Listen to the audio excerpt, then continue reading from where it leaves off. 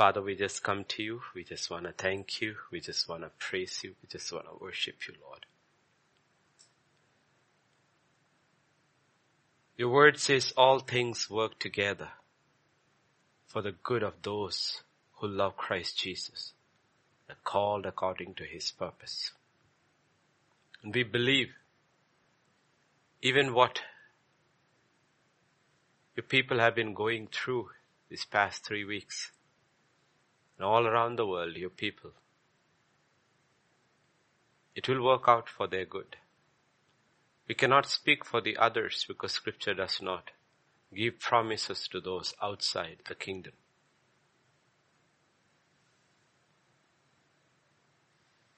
You said these are exceedingly great and precious promises by which we can partake of the divine nature of God and escape even this corruption, even this virus that is in the world,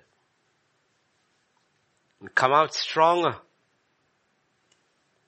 more close to God and to one another within the body of Christ. And you are able to do it, Lord. So we look to you. And every time we hear the word, we pray, we'll allow the God of the word to work in us, cleanse us, fill us, present us to yourself, so that we can walk before you each day and be blameless, Lord. So speak, Father. For in Jesus' name we pray. Amen, amen, amen.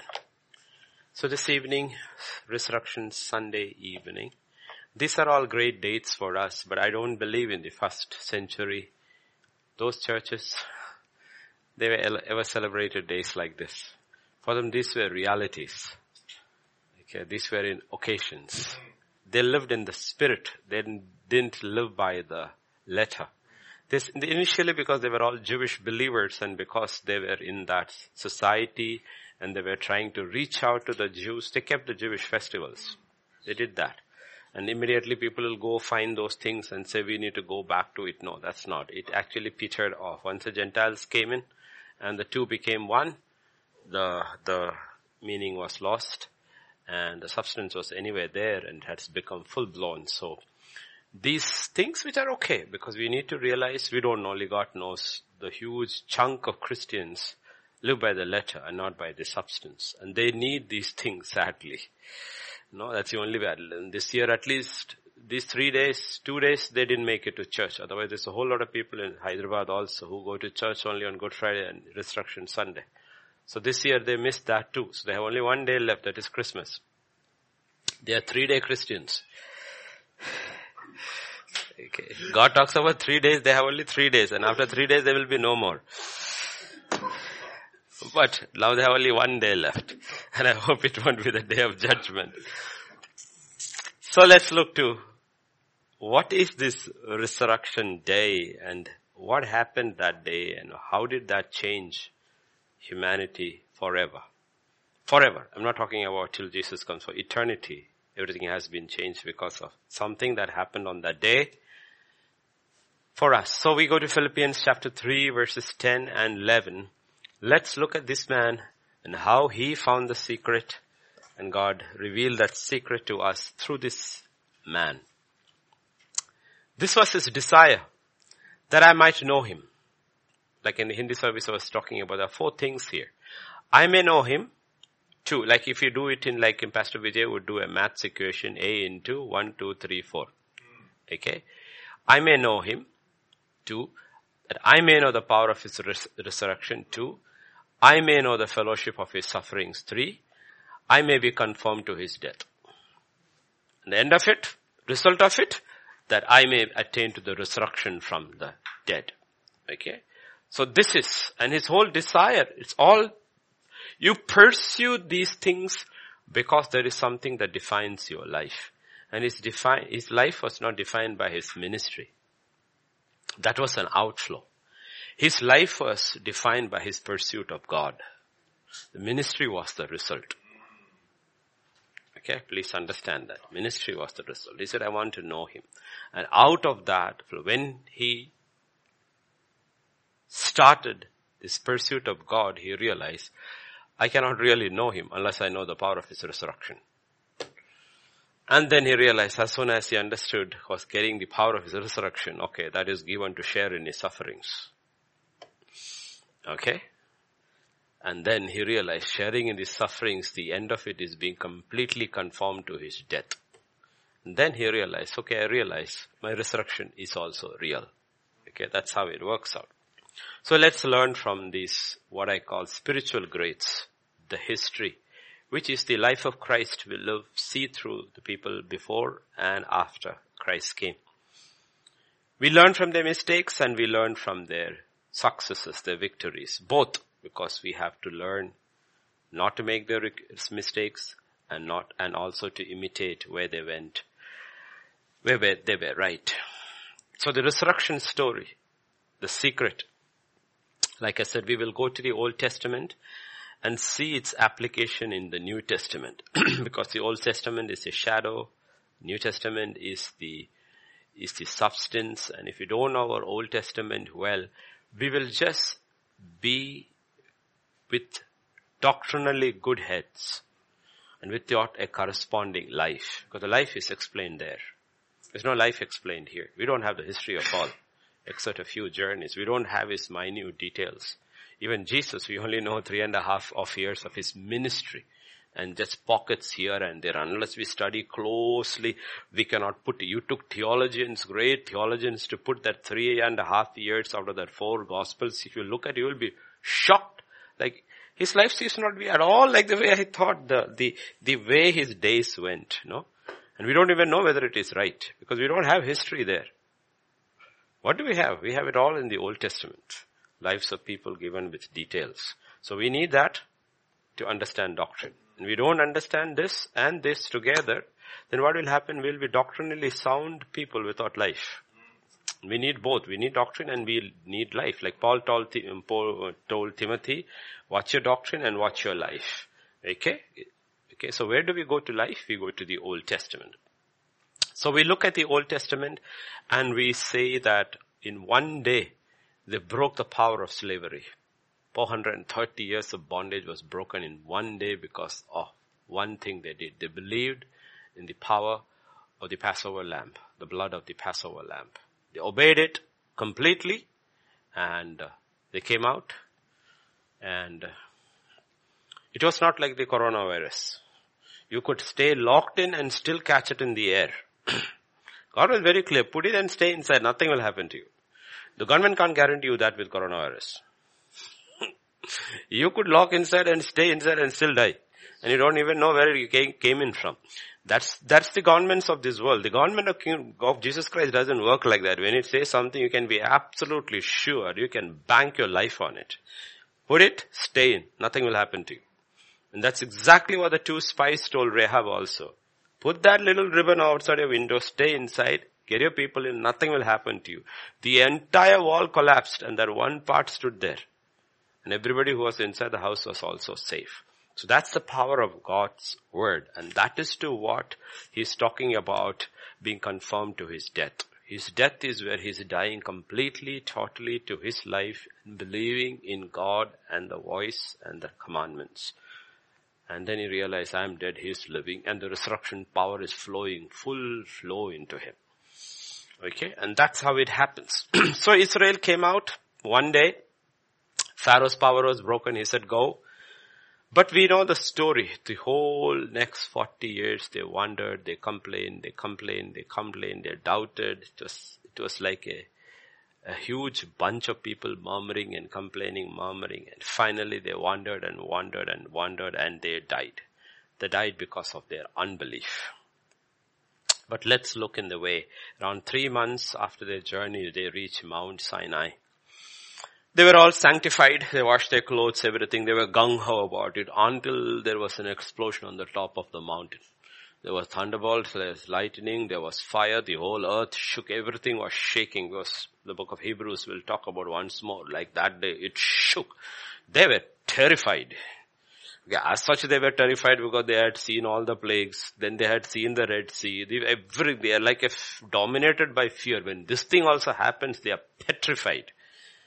And they say something in Exodus 20 verses 18 to 21. Scripture says,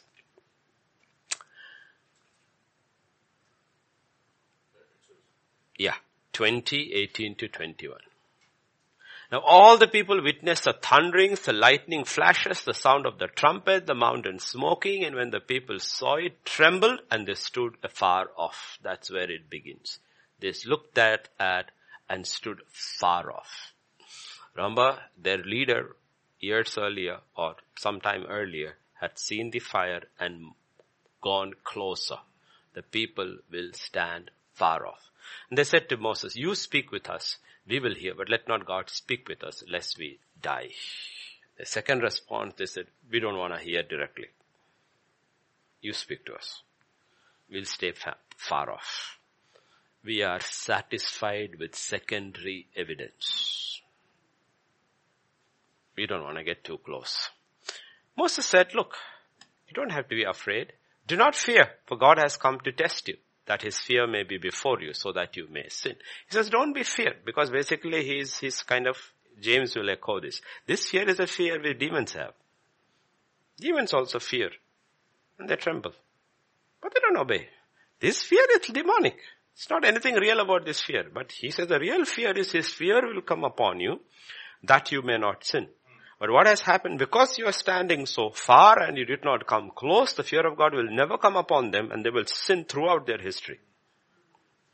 One thing they should have received by going close to God was receiving the fear of God.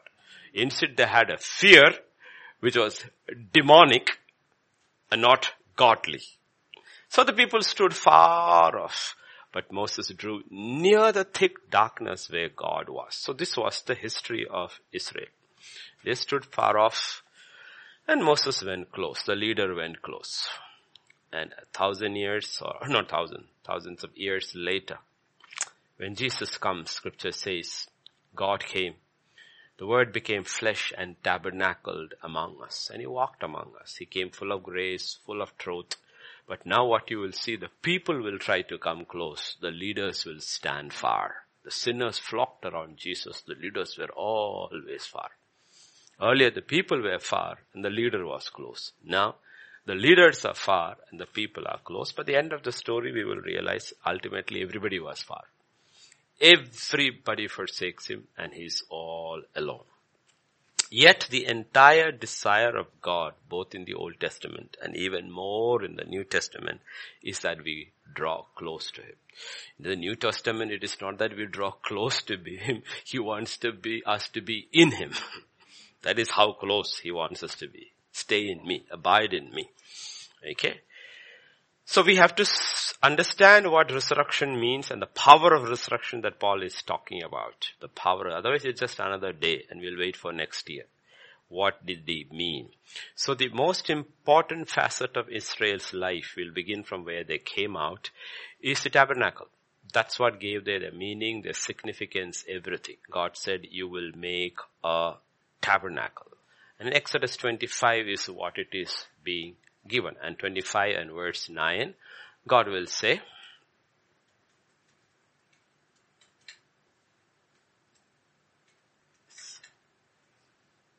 you're going slow.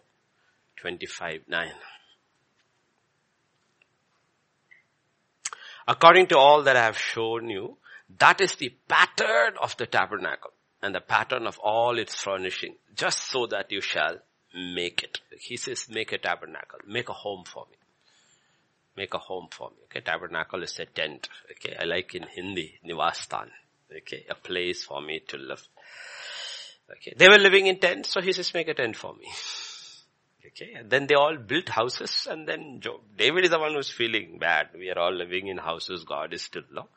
So he says, I will live with you. I will live among you. I want to live with you. And then in 25 verse 16, he will say, the tabernacle, you shall put into the tabernacle the testimony which I will give you. I'll give you my testimony, and you shall put into it. And then its name will change. It will become the tabernacle of testimony or the ark of testimony. Okay. So we will see in the new covenant, this was the picture, shadow. The truth is, Jesus was the ark of the testimony. He was the ark of the testimony. He was the mercy seat. His blood is what makes atonement. And God speaks through him. In the Ark of the Testimony, God had told them, if you come to verse 21 to 22, we will see this is what God says. 21 to 22. You shall put the mercy seat on top of the ark. And in the ark you shall put the testimony that I will give you. And there I will meet with you. I will speak with you from above the mercy seat, from between the two cherubim which are on the ark of the testimony, about everything which I will give you in commandment to the children of Israel. And that's what we saw in the morning. Jesus was the ark of the testimony, and he was the mercy seat, and the two angels were over there. And he was the actual God's testimony. And now God speaks to us through him. That's why we are always told to go through Jesus Christ. The Father doesn't do anything apart from him. That's why in the Genesis account, whenever people go to Pharaoh, Pharaoh will say, go to Joseph.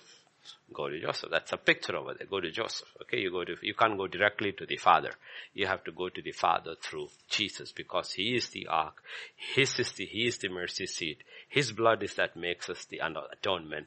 And the book of Hebrews says he has made a new way come through his flesh and his blood, the new and the living way. Because that was the type. This is the substance. Then in same chapter, verse 10 and 11, it tells you how that ark had to be made. Verse 10 and 11. It said, you shall make an ark of acacia wood. 2.5 cubits shall be its length, a cubit and a half and a cubit. Okay, let's leave the measurements aside. You shall overlay it with pure gold. Inside and out you shall overlay it. It shall make it on a molding of gold all around. One of the things it was said, wood, but entirely covered with gold. So that's Jesus signifying his divinity and his humanity. He was Son of Man and Son of God. Okay, he was Son of Man and Son of God. So the two parts about it. He is the only one who is called the Son of Man and also the Son of God. Now we look at the book of Hebrews, you will see the items in the ark also represented Jesus Christ or God. Okay, we see it in Hebrews 9. Hebrews 9. Verse 3 and 4. We just need to look at 4. 4. Which had the golden censer, that's outside. The ark of the covenant overlaid on all sides with gold, in which were the golden pot that had manna, Aaron's rod that had budded, and the tablets of the covenant. The tablets of the covenant was what put in first. And that's how it got the ark of the covenant or the ark of the testimony. We will see the tablets of the covenant represented the person of God. Okay, it shows who is, and Jesus fulfills it and shows this is what God is and this is what God demands. The golden pot of manna, the manna that never went bad, represents Jesus Christ again, because he said in John 6:51, I am the living bread that has come from heaven. The manna never went bad because it was kept in the golden pot and kept in the presence of God, so it never went bad. The golden pot is a life that is pure. The word of God forever lives in it. It's like Samuel. The word of God never falls to the ground. Your life, if you walk by faith, the word of God is ever. You cannot walk by faith unless you hear. And unless you hear, you cannot walk by faith. And if you have to walk by faith, and if you're walking by faith, your life is blameless. Because there's a righteousness that comes by faith and faith alone. If you're only walking by faith, then you are pure. And if you're pure, the word of God is living. You never struggle about hearing from God because you hear. It is not dead, it's living. That's how it works. The minute you step out of faith, the pot has gone. And the word of God is stale. It is become stale. Okay? And the word of God should become stale. Because otherwise you will live on yesterday's manna. It will teach you to keep your ears open and listen that the word of God is. And then when you come to Aaron's rod, the third thing over there, okay, is Aaron's rod. Now today we'll come to Aaron's rod, because Aaron's rod, that is the most significant picture of the resurrection power of Jesus Christ in the Old Testament. The children of Israel, the first generation and subsequent generations too, people will say the best age of Israel was David's. That was for God. That was for God. God loved David, and he said, that's a man after my own heart. But the people were absolutely fickle. Absalom come, they will go over to Absalom and chuck their king out. You need to realize the people were not like what we are thinking of. It is the leader who was a man after God's own heart. And if the people don't want God, they don't like that kind of leaders either. They prefer Absalom. Okay, they like leaders. So history of Israel is always connected with rebellion. Always with rebellion. And you will see what I would say was, you had a father called Moses, 2 young men called Joshua and Caleb. The rest were children. A child priest and a child prophetess. And 250 child leaders. Okay, all were children. Rebellious children. Children, one problem with the children is if they are not well behaved, they are the worst. Rebellious. And you will see it's always a history of complaining and rebellion. And when it comes to rebellion in chapter 12, we don't have to go numbers. It starts with Miriam and Aaron from the family itself. That was handled with Miriam. After that, Aaron falls in place. You don't hear trouble from him anymore. In 14, you have all the people, the whole congregation rebelling. Okay, and then they lose their destiny. In 16, even after that, 16, the leadership gathers. The leadership gathers. Okay. And you know the leadership in 16:3. It is about leadership. Are you the only one? 16:3, if you look number 63. This is the always. Are you the only one? They gathered together against Moses and Aaron and said to them, you took too much upon you. You take too much upon yourself.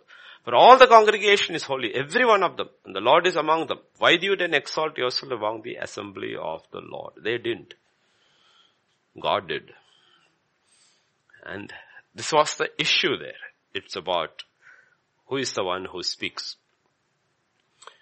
You know the story, God intervenes directly. You have the first picture of hell. They go down, by the way, someday I should teach you on hell too, the principle of hell, that there are 4 stages, 4 places underneath hell, which is underneath. We have only talked about 3 realms, but hell is another place, and there's supposed to be 4 places. You don't have to go there, so you don't have to learn that too much. Okay. Okay. And then, certain things, it's just curiosity. And you go into that, everybody will long in to hear that. Because they would prefer to hear about the secrets of hell. Like one of the church in the book of Revelation, they want to know the depths of Satan. They don't know what they call depth, forget depths of God. The basics of God, but they want to know the depths of Satan. That is where Solomon ended up in. So they are destroyed, so many dies, and still they gather. The crowd gathers. And 14,700 dies. Remember, that's the plague that comes, and poor Aaron had to run and get the incense and stand between the dead and the living. This is after. They still come and says, the crowd is like that. See, if you don't hear from God, that's the whole problem. If you don't hear from God, it doesn't matter what God does, you will still fight it. You will still fight it. God is doing one thing after another to show, hey, back off. These are my leaders. Just back off them. People don't realize. They still come back and saying, no, you are doing some black magic or something. They are against. And this time, another 14,700 die. This is like waste, dying for nothing. What a waste. If you die in battle, is at least worth it. This is people just dying for nothing. And then what happened? God decides, okay, let's handle it once and for all. This leadership question has to be handled once and for all. This is then and for all time. We get the principle. In Numbers chapter 17, he will ask all the leaders of each of these tribes to come. 17. The Lord spoke to Moses saying, speak to the children of Israel, get from them a rod from each father's house. All the leaders according to their father's house, 12 rods. Write each man's name on his rod. You shall write Aaron's name on the rod of Levi, for there shall be one rod for the head of each father's house. Then you shall place them in the tabernacle of meeting before the testimony where I meet with you. It shall be that the rod of the man whom I choose will blossom. Thus I will rid myself of the complaints of the children of Israel which they make against you. He says, this final sign, all the complaints people make against leadership will be wiped out, silent. So he spoke. Everybody gave. one rod, staff. Because the staff represents your authority. Remember, even the kingdom of God has a scepter. It's a scepter of righteousness. So when Jesus comes to rule the first 1,000 years, because it will be lot of sinners, so it has to be a scepter, has to be a scepter of iron, meaning it's going to be very tough for the sinners. And after that it will be a scepter of gold, because everybody will be pure and there is no sin, no flesh, no Satan. So the scepter or the rod is a sign of authority. Remember, all of them had. Abraham had, Isaac had, Jacob had, Judah had. Remember, that is what Tamar asked for. So you have, they all bring, and the rod of Aaron was also among. It is all kept over there. So let us see what happens. So all the rods are taken into the ark, tent of the testimony, I kept before the ark, and they all go out. And it is night. It is night. The next day, after the darkness, the next day, they go over there. And we will see 8 and 9 what happens.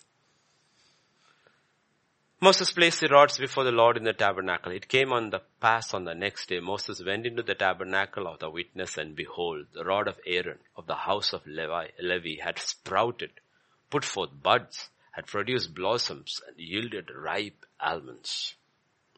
And Moses brought out all the rods before the Lord to all the children of Israel. They looked, and each man took his rod. And the Lord said to Moses, bring Aaron's rod back before the testimony to be kept as a sign against the rebels, that you may put their complaints away from me, lest they die. Okay. So we'll see one rod of that 12 alone sprouted. There were buds, blossoms, buds, and ripe almonds in one night. So that is the first time we see the resurrection power coming on. The resurrection power coming on. Something that was absolutely dead, kept before God. Resurrection, a picture of resurrection, comes to life. It buds, blossoms, and ripe fruit. And that was the sign of God's approved leadership. And you will see in Israel's history, after that nobody really fights this. The Levitical order comes, you have high priest after high priest. The only two guys who really make a mess of it. We have false prophets and all coming in, but what I am saying directly messing up with priesthood. One was Saul, the other was Uzziah, and both get judged. One is destroyed and the other one becomes a leper and stays a leper. But we know, if you look at Hebrews 10 and verse 1, the Bible says all these are 10:1, Hebrews 10:1. For the law having a shadow of good things to come, and not the very image of the thing. So law was just an image. The substance was Christ. So now that Christ has come, we understand what was actually happening. Okay. So Aaron was only a type. Because after that, only, remember on the 7th month, on the 10th day was the Day of Atonement. That was the biggest day, not Passover. The biggest day of their year was the Day of Atonement, when the high priest made atonement for the whole nation.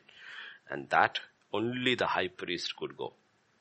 Other things a lot of people could do, but this one only he could do. And that is what cleanses Israel and makes Israel acceptable to God. Okay?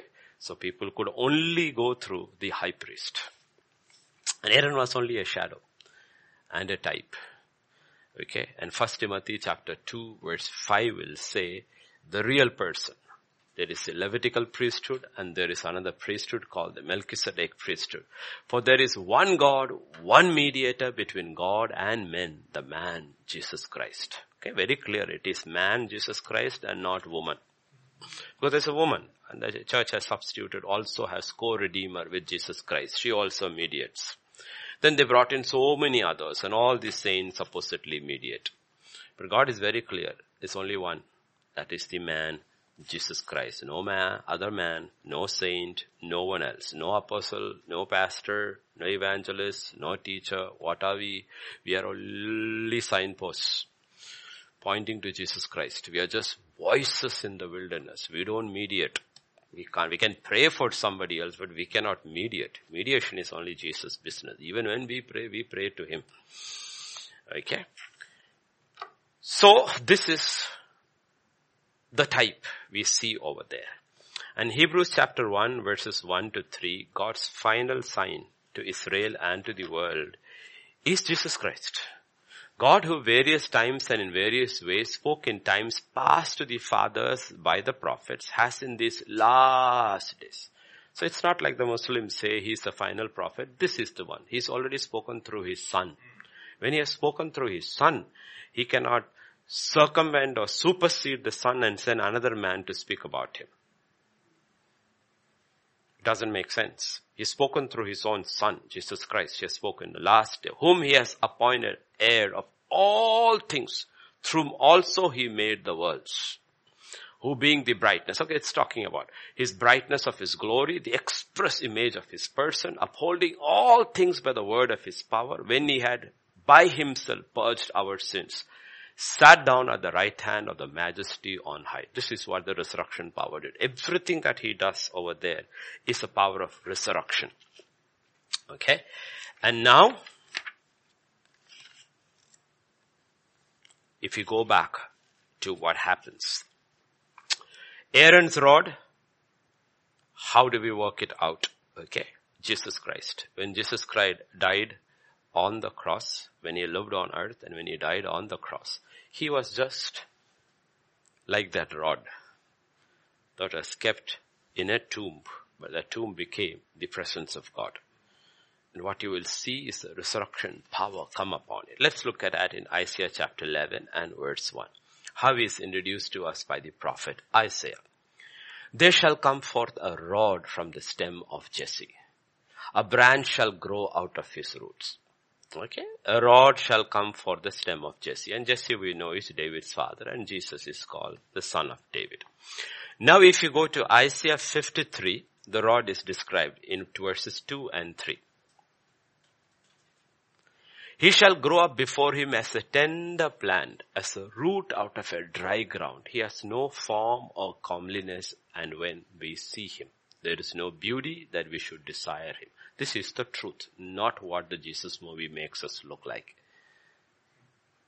The problem is the Jesus movie is made for the world, the flesh. So if they make him like this, nobody will watch. No, there have been fantastic actors. Have you noticed South Indian actors? Some of them are fantastic actors, but they never do well in North India. Because in North India, it's all looks. It's not acting skills. Some of the South Indian actors can give anybody a run for the money. They are fantastic actors, but they are not good looking according to the flesh. But here, somebody who's got incredible looks and has no acting skills at all will be a superstar. And that is the world. So everybody wants like one, no. Everybody wants to make their leader, God, look like, Actually, when I looked into the first time when I looked at my face and I said, oh, I look better in camera. Unless Roshan of course zooms it up, okay? But this is the problem with the world, okay? But this is the truth about Jesus Christ. He was just a root out of dry ground. He had no form or comeliness. And when we see him, there is no beauty that we should desire him. We had nothing. No, not that kind of earthly charisma that man is looking. He was not an Absalom. Okay? And then, when he started actually preaching, a man who doesn't have good looks and starts preaching, which is tough, his preaching, he is despised and rejected by men. Now look at the construction. What does it say? No. It doesn't say he will be despised. He is. Still he is despised.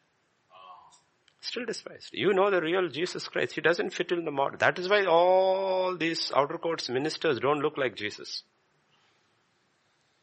They cannot look like Jesus. Because if they look like Jesus, then they and their message both will be rejected. He is still despised and rejected by men. A man of sorrows, acquainted with grief, and we hid as if it were our faces from him. And then it's talking about finally when he goes on the cross. He was despised and we did not esteem him. Okay. This is Jesus Christ. This was Aaron's rod in the new covenant. Kept before God. Okay. And we know what happened. When he died, there was nobody. I mean, what kind of disciples are you that you won't even come forward to take his body down from the cross? I always think about it. Come on. There's something called loyalty. Even in the flesh, there's something called loyalty for your leader. I mean, okay, you all ran away, but what is going to happen to you if you go and say, can we just take his body? And so what has happened? Joseph of Arimathea has to come. If you read the narrative very carefully in John chapter 19, Joseph of Arimathea was a member of the Sanhedrin and sitting in brackets because of the fear of the Jew, was a secret disciple. And the next verse talks about Nicodemus, and it does not say he's still a disciple. Okay, because they were friends and he maybe appreciated Jesus' teaching, but doesn't say Nicodemus was still a disciple, but says Joseph of Arimathea is a disciple. So it takes two big guys, use their influence, go to Pilate, get permission, take his body down, put spices, wrap it with cloths, and then he takes him and puts him into the tomb. And there's only one person through it all, like we saw in the morning, but that part, there is Mary Magdalene alone following these tracks, standing there exactly to see which tomb it is being put to come back on Resurrection Sunday morning. She's the one who's following it all around. None of the disciples are there. Maybe John was there, we don't know, but he's not volunteering even to carry the body or anything. It's these two people who gather, two. So you will see this was a rod, despised and rejected. But that was the rod that was kept there. And the third day, something happened. Okay, the third day, something happened. The power of God came upon it. And he rose from the dead. Everything changed. Something happened to Jesus. We know it from Ephesians 1:19 and 20. The Spirit of God came and raised him up. In Romans 1:4. Let us look at Romans 1:4. And declared to be the Son of God with power according to the Spirit of holiness by the resurrection from the dead. What makes Jesus different? It's the resurrection. He's declared with power. This is the Son of God. Because like we saw in the morning, if he did not rise, still the work is in vain. Still hasn't achieved. The only thing is that he has died, we also died. We didn't rise with him, we died with him. Like Adam, he also failed. Adam died with his wife. Jesus died with his wife. That is no consolation. So he was raised up from the dead. And that is what created havoc in Jerusalem when the apostles started preaching. What were they preaching? Why were they so upset? They were preaching the resurrection. The resurrection changed the whole dynamics. They're not preaching he died. That's okay. There's so many messiahs who have come and died. Nobody bothers. But they said he's risen again. In Acts chapter 3, verse 14 and 15, especially verse 15. But you denied the Holy One and the just and asked for a murderer to be granted to you and killed the Prince of Life whom God raised from the dead, of which we are witnesses. And that started changing the dynamic. What changed it? The fact that said he risen from the dead and we are witnesses. Aaron's rod had budded and blossomed and brought forth fruit. Okay, like I said, sign of authority is the rod. A rod that is living. Aaron's, which has power. I mean, you can carry if now it's lockdown, but if you go early morning for the walks and all in Military Dairy Farm Road, you will see a lot of old people. Okay, old people, stiff old people, white hair with a white handlebar mustache with their stick going. So ex-army officer. But that rod has no power anymore. It's dead. But when they were in service, boy, when they walked with the rod, everybody stood there. It was not dead. It was a living rod. It signified power, authority. Now it is dead. You'll smile at them, they'll smile at you. They know the stick doesn't. Those days they didn't even look at a civilian. Who are you? They didn't even bother about you. Because then that rod was living. Okay, so you need to understand what it means. It signifies authority. It signifies power. And scripture says, that is what the God declared. This is the authority. This is the power. Let every mouth be silenced. There is only one way. There's no other way. The resurrection proves this is the only way. There are so many who have come before him, including Moses and all, and people who have come after him. All the ones before him were supposed to point to him. And those who have come after him also turn back and point to him. And nobody else. There is only one voice. There is no other voice. That is where the trouble comes. That is why they despise him. Yeah. So there are plenty. And they all teach you good things. All the teachings are good. There's nothing bad, any one of them. There's some bad things over there, of course. But there are, much of religion is good. It's good for the society to keep society cohesive. Okay. But the problem is, you look at every one of those founders, like I said in the Hindi service, if you go to Kushinagar, I think, in UP, you will see this big stupa. That's where the remains of Buddha was supposed to be, cremated in an urn, and the urn is supposed to be in this stupa. You go in the Buddhist realm, you will see thousands of stupas everywhere. What it is, it's the dead body of a saint. And the people come and revere and go around it and hoping for something. Okay, fine. In the same way you go to, not Mecca, you go to Medina. There is this mosque with a green tomb at the top. Dome at the top. That's where Muhammad's bones are. It is over there. Okay. So you look at any one of them, they are all buried. Okay. Only the Catholic Church started a myth saying that Mary's tomb is empty, God took her alive, because they have to prove their doctrine. She is co-redemptress. Okay, they will do all this kind of junk. I don't know which Bible they read. Okay, because it's like an insult to God. It's an insult to God when you make somebody a co-redeemer with Christ Jesus, who did not live a holy life, who did not die for my sins, and says that person is a co-redeemer. It's an insult to the work of God and the holiness and the purpose of God. You're mocking him, actually. It's a mockery of God, not of man. You know, if you look at what God did on the cross, we love her. We actually honestly love Mary and respect more Mary than they do. Because the first person, if in Catholics, those who make it to heaven is going to get scolded by is Mary herself. She said, I told you first time at the wedding of Cana, go to him and listen to what he says. You made me what I am not. You made me what I am not. That is not who I am. My first song, remember, when I conceived him in my womb, my song was, my soul rejoices in my God, my Savior, my Redeemer, my Lord, my Savior. That is a Holy Spirit inspired song, which she did not understand. Okay, so you will see all this, like I said, Chinese greatest teacher is Confucius. You go, his tomb is also there. And of course, ultimately what happens, these people with their teachings grip the minds of your people. And whoever has your mind has your body. So one of the person who grips much is Karl Marx. His idea has taken over, but he's incidentally buried in a church. Highgate Cemetery in London. Okay. And these are the people who have impacted the world in these past 3,000-4,000 years. But the problem is, are you the way? No. Why? Where is the proof of your resurrection? If your way is true. If the way you are pointing is true, it shows on the other side. And you're all dead over here. Your bones are still over here. He's alive. He's alive. And he's risen. So the resurrection is the proof. And that's what God says. There's so many issues. First generation itself about leadership issue. I will settle it once and for all. The proof of leadership will be resurrection. Then you will know who you need to listen to. Who can mediate for you.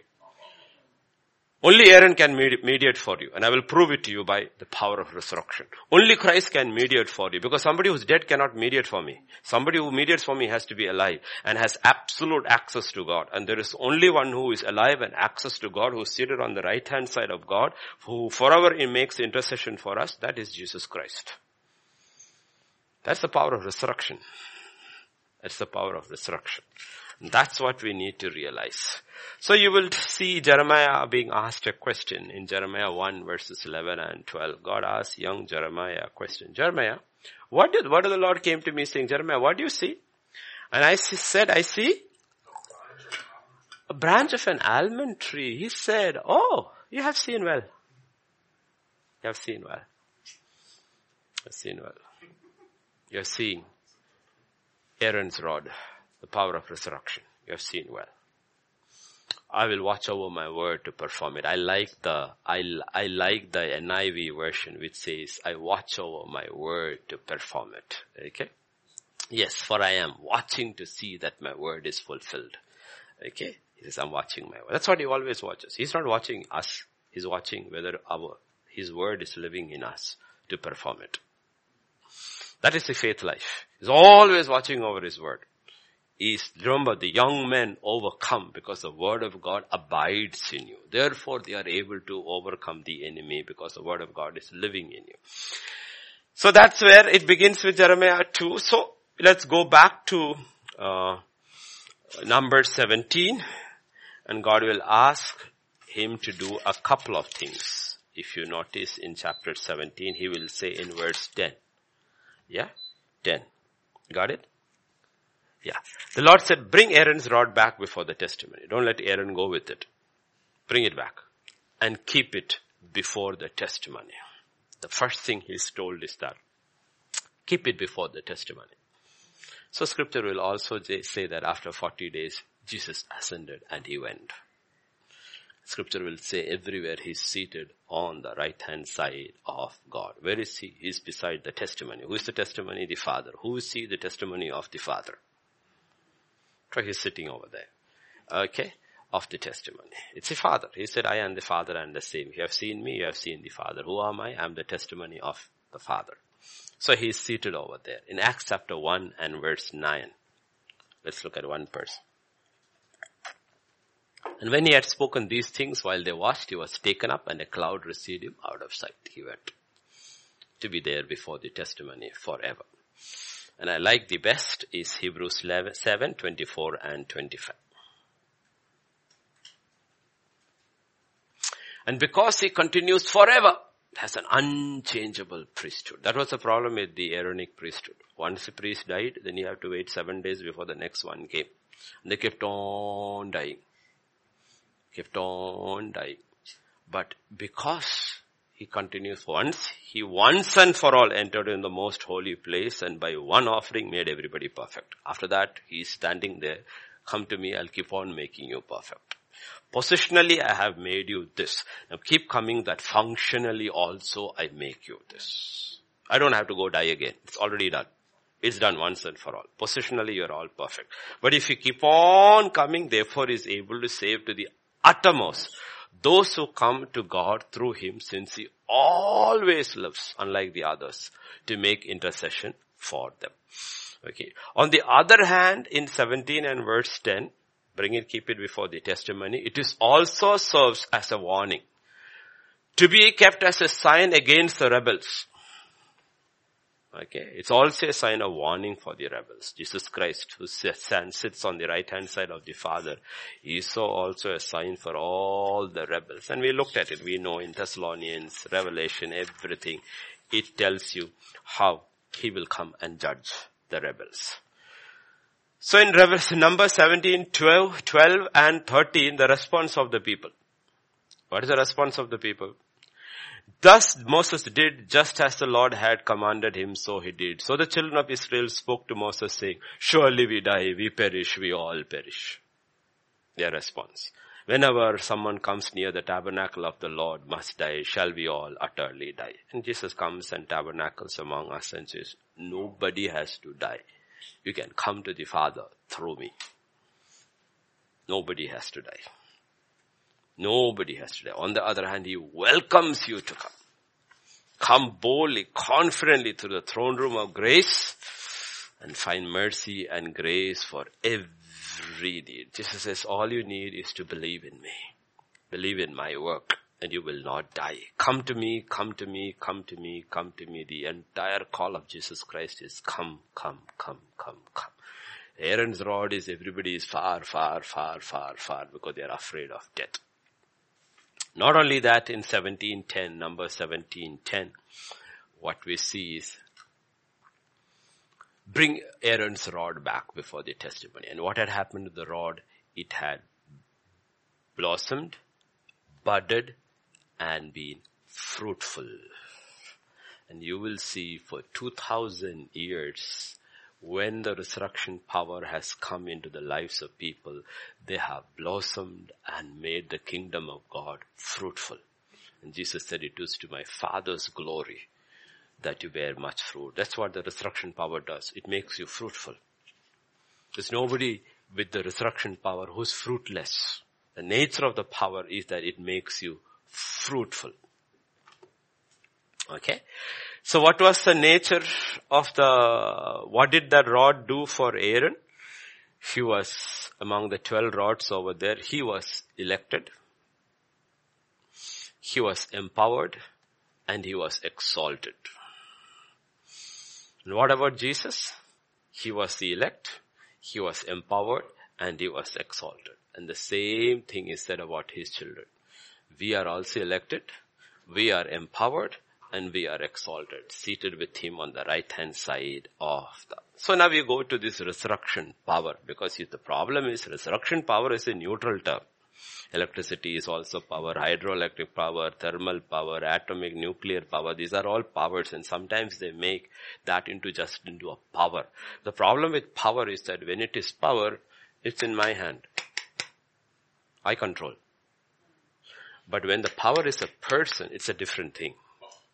It's a different thing. That's why we have to be very careful about when you use the term power. Because how Jesus put it is that when the Holy Spirit comes, you will receive power. So the power is intimately connected to a person. And our issue is that we love power and we try to manipulate the person.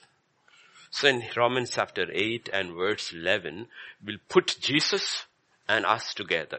If the Spirit of Him, so suddenly it becomes the Spirit of Him. So who is that Him? That Him is God. The Spirit of Him who raised Jesus from the dead dwells in you. He who raised Christ from the dead will also give life to your mortal bodies through His Spirit who dwells in you. So now the power is put across as His Spirit. It's the power of His Spirit. Okay? It's a Spirit who raised Him from the dead. It's a Spirit who lives in you. And I keep saying all our problems are with the Holy Spirit. So if we say we are witnesses of His resurrection, it means we are witnesses of the Holy Spirit who lives in us. That's a true witness. How do you know Jesus has risen? Because the same Spirit who raised Him from the dead lives in me. There's nothing different. And how is the witness true? That same power is being manifested in my life. He overcame sin. I am overcoming sin. He overcame the world. I am overcoming the world. He overcame the powers of darkness. I am also contending and overcoming. Leave the miracles. Those are gifts. Those are ministry gifts. He gives to you as He pleases. That also Corinthians 12 is very clear. The Holy Spirit gives as He pleases. He is the Lord of it all. Okay. But with these three things, it is common. Whether you are an apostle or whether you are a young child, these three things are common for everybody. How does the Holy Spirit resurrection power works? You overcome sin, you overcome the devil, you overcome the world. And you do it by faith. And by faith you have access to the power of the Holy Spirit, which is grace. So this has to be. So if you look at Jesus' life, is the pattern. He was born of the Holy Spirit. And he lived the life of the Holy Spirit in seclusion for 30 years. Then he was filled with the Holy Spirit. Then he was led by the Holy Spirit. Like I said in the afternoon session in Luke 23:46. When he had cried out with a loud voice, he said, Father, into your hands I commit my spirit. Having said this, he breathed his last, which means he also died in the Spirit. Even the greats in the Old Testament and all, when they died, they were not sure where their soul went. They were absolutely sure. He died in the Spirit. And this is a new covenant promise. You can die in the Spirit. So this is man's greatest fear. How do I die? Stephen and all you are seeing are dying in the Spirit. I see the heavens open. I see one standing on the right hand side, and they are saying blasphemy. It's not blasphemy. It's dying in the Spirit. No? And then 3 days later, he rises by the Spirit. And now, I believe there is a paradigm change in the Trinity. One person of the Trinity for our sake has taken a body which he did not have earlier. For our sake, he has taken a body. Now he comes. Like I said, the stone was removed for the women and the apostles to see he was not there. He did not need the stone removed. If he needed the stone removed, then he would have knocked on the door to open the door. He didn't. He could, in the new body, he could walk through anywhere. Time, space, these things don't matter to him at all. But for our sake, you can touch him and he eats too. So the new resurrection body is different. It's a different body he gets, and that's the body we are going to get. Okay? So that's what you see. He rose from the dead by the Spirit. He's the firstborn among many with that body. He's the firstborn among many in that body. And we know from Acts chapter 1, 2, when he rose again, he also taught by the Holy Spirit. He's teaching also. He's giving a pattern for us. He's giving an entire pattern about what resurrection life is. Then he comes, if you know, on John chapter 20, verse 22, he begins the pattern with the scripture says, when he had said this, he comes in, that is resurrection, this sun, like if you talk about around this time, evening. Okay, he comes and he breathes upon them and he says, receive the Holy Spirit. So he's starting the resurrection process in them. They are born of the Holy Spirit. They haven't received the baptism of the Holy Spirit like he received at 30, but they are being born of the Holy Spirit. It's starting. 50 days later, they receive the baptism of the Holy Spirit. And after that, they're going to be led by the Holy Spirit and they are starting their overcoming life. What is happening? The resurrection power is working in them. The same resurrection power which raised him from the dead has quickened their mortal bodies. Now they are witnesses of the resurrection. Where is the witness? Not only we saw it with our eyes, it's there in us too. We are witnesses. A witness has to be true. Witness has to be true. He has to have experiential evidence of what happened. And he not only has it, nobody saw the resurrection. They only saw the resurrected Jesus Christ. But they know there is an internal evidence and an outward evidence. We have seen him and it's inside us too. We know it's the same Spirit who did it. It is the same Spirit who did it.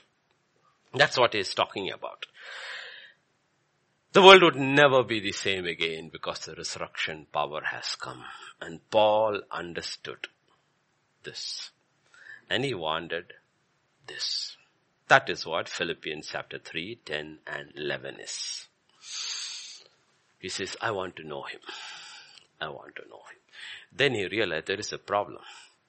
If I have to know him, he has heard enough about his life on earth. If I had to know him, then I need to live his life. And I realize that life is a very, very difficult life. So before I can live that life, I need that power to live that life. You're getting the picture? That's what he's talking about. If I have to live that life, I can never live that life. It's impossible for me to live that life. If I have to live that life, I need that power to live that life. He says, therefore, I want to know him and the power of his resurrection first. And fellowship of his suffering. He understood. Because if you live in the Spirit, it is suffering for the flesh. The flesh is contending with the Spirit and the Spirit is contending with the flesh. It is suffering and you cannot live that life unless you have the power of the Holy Spirit. That is the power of resurrection. And then he's saying, be conformed. It's not only that I live like that, dying. I have to, at a point, completely conform to his death. And completely conformed to, not to his life, to his death. Because when I am conformed to his death, then I am conformed to his resurrection. His power, how he lived. Because he conformed completely to his death and his Father lived in him. And through him. That's what he is talking about. And that's what Romans 6:5 will say. Romans 6:5 will say this. For if we have been united together in the likeness of his death, certainly we also shall be in the likeness of his resurrection. He says, how much do you want to experience the resurrection power? He says, proportionally equal to your death. The more you die, the more you experience his life. You can't have it both ways. You can't have it both ways. See, the problem is, that's what I said, you have to be very, very careful about the power factor without the person. Because there is power and there is person. And if you detach the person from it, what happens is it will be like the prosperity preachers. They change the character of God. They change the character. They talk about power and they have great examples of power in their lives. But the problem is when you look at their life, when you look at the life of Jesus Christ, you realize, you know what, the power seems to be okay, but there seems to be something wrong with the character of God as portrayed by them. This does not fit in with his character. If Jesus were to be living in that body, that's not the way he would dress. That appeals to the flesh and to the world, and he wouldn't do that. Doesn't fit in with Isaiah 53. The way they talk, that doesn't fit in with him. He wouldn't talk like that.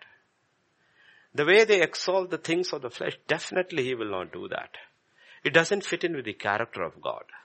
Though the power seems to be there, the character is missing. This is the problem. This is the problem. Okay. This is the witness of not just the written word of Christ, it is the witness of the life of Christ. There is a little word of God and there is the life of Christ. That is the third witness. And that witness doesn't match. And that witness has to match. Otherwise you can get the resurrection power and one day like, if you look at Samson, you will never question his acts. Those are acts of power. But you will always question his life. This is not the life of that spirit who's doing this work. This is not the life. So nobody will ever teach you, imitate the life of Samson. Nobody will teach you. Imitate the life of Christ. You know that is not the life of God. Yet you know it's the power of God.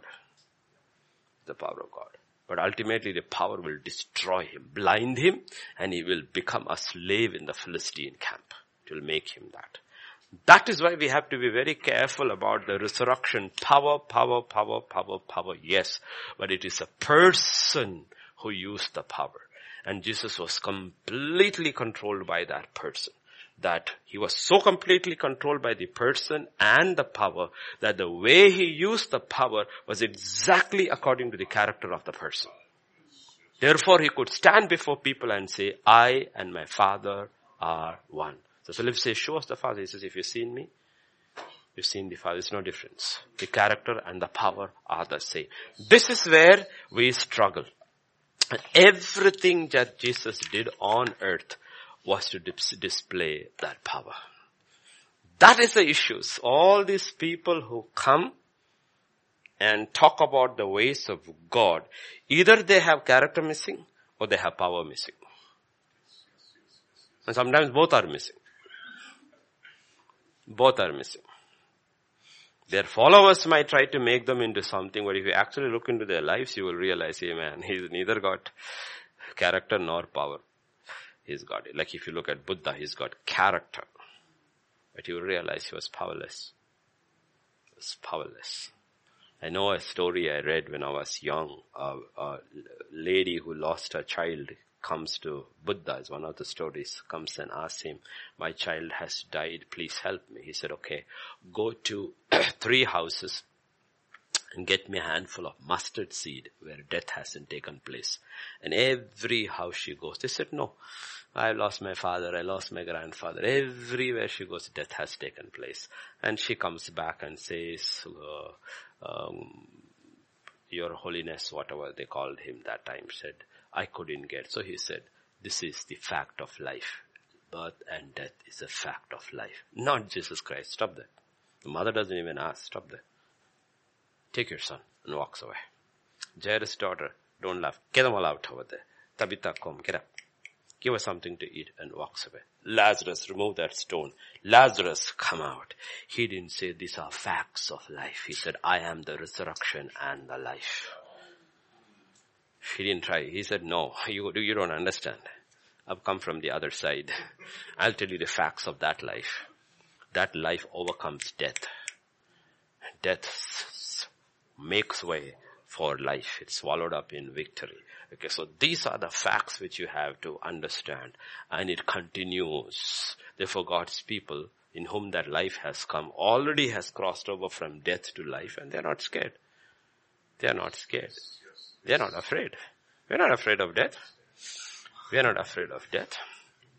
So now we will go to the ministry of Jesus Christ to see what he was trying to teach us and what we keep. Same things, but because today is Resurrection Sunday, and we are talking about the power that raised him from the dead, which is the power of the Holy Spirit, that did not happen when he was raised from the dead. That was how he was born. We call it resurrection power, but that power was always the power in which he was birthed, lived, walked, died, and rose again. It was always the same power. So the resurrection power, which is the power of the Holy Spirit, is not only seen then, it is seen in from the beginning of the Bible. The power of the Holy Spirit. In the beginning, God created the heavens and the earth. The earth was dark and void, and darkness covered the surface of the earth, and the waters covered the surface of the earth. The Holy Spirit is hovering. The power is waiting there. The person, the third person of the third in the tense, not in even in terms of order. There is no 1, 2, 3 there with them. They are voluntarily submitting to each other. There is only one. That is why Israel is told, "Hear, O Israel, the Lord your God is one." Who is one? Father. Who is one? Son. Who is one? Holy Spirit. Because there are three are one. But the Holy Spirit is hovering over the waters. And then God says, light. And what we call resurrection power later is starting there. The entire earth is void, and the book of Job and Isaiah will say, did he create it void? No, something had happened over there in the demonic realm. Everything had become chaotic and dark, second realm, and affected the first realm. Must have happened, everything. So resurrection power is work. It's a resurrection that is taking place of God's original creation. Let there be light. And the light is coming. And 1, 2, 3, 4, 5, 6, 7, 6th day it is happening. That is what is happening. So resurrection power did not start there. It started right in the beginning. It's the power of the Holy Spirit. It is the power of the Holy Spirit. So don't detach the person. But we learn through Jesus Christ how it works in our lives. So it begins in John chapter 2.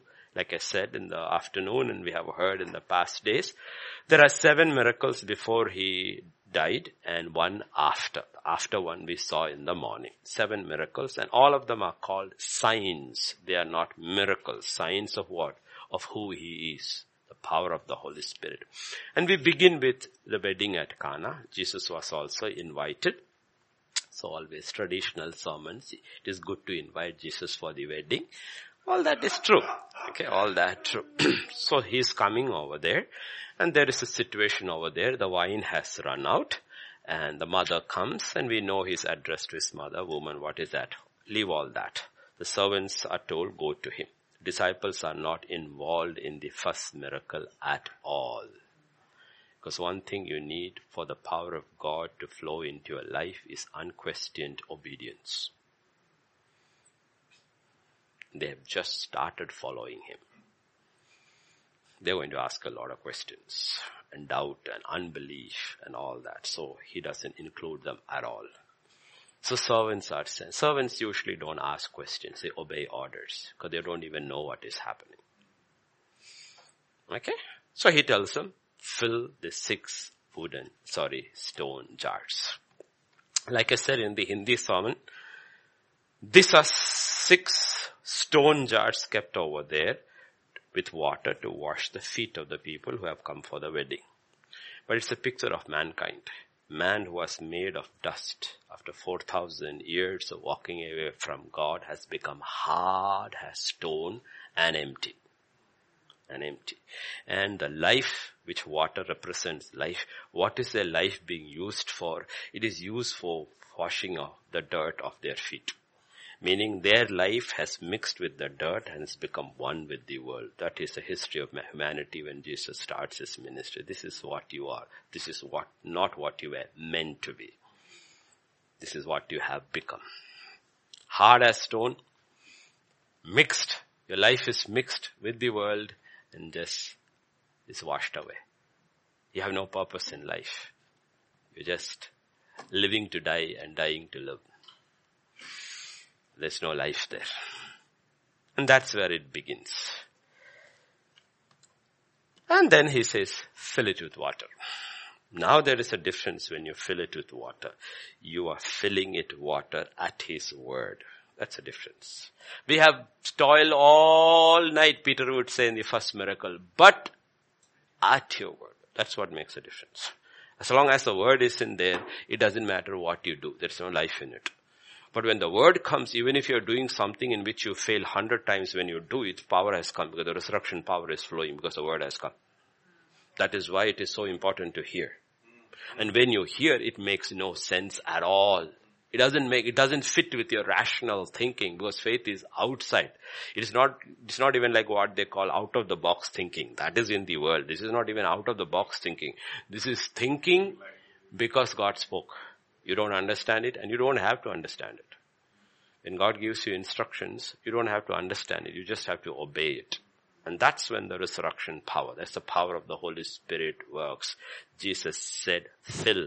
Father said, let there be light. And the Holy Spirit comes into the picture and it starts working. Now he is standing in the place of the Father. I and the Father are the one is speaking.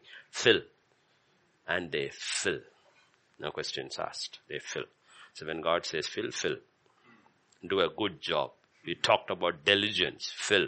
Don't leave it half and say, I filled. Then you are like Saul. I have obeyed the instructions of the Lord. He says, what is that bleating of the lamb and the lowing of the oxen that I hear? If you have obeyed the commandments of the Lord. That is why he uses his servants who are used to obeying and they fill. They didn't ask any questions. Everybody is already in the party. The party is almost over. Everybody's feet is clean. Why do we need to fill? There's no questions asked. This is exactly what the disciples would have said. And if there are two lazy fellows among them, they will say, we don't know how to draw water. We don't know where the well is. Excuses people make, and because of which they never experience the power of God in their lives. It is there. They hear. Or one, they don't hear. Two, if they hear, they don't obey. And if they obey, they don't obey fully. If he had obeyed fully, his throne would have been established forever, Saul's. That was the promise given to him. If he had obeyed fully.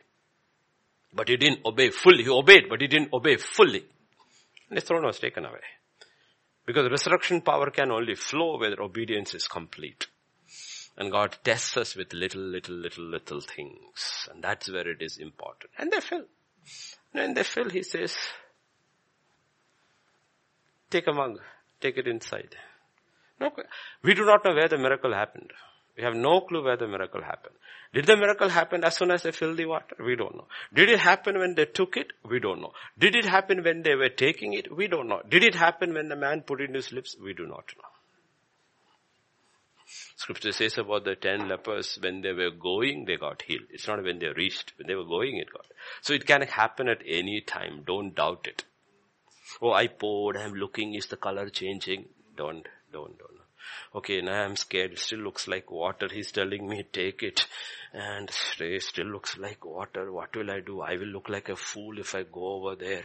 Now, what will that man? He will shout at me. What is that? We want wine. Why did you bring water? By the way, where did you get this water from?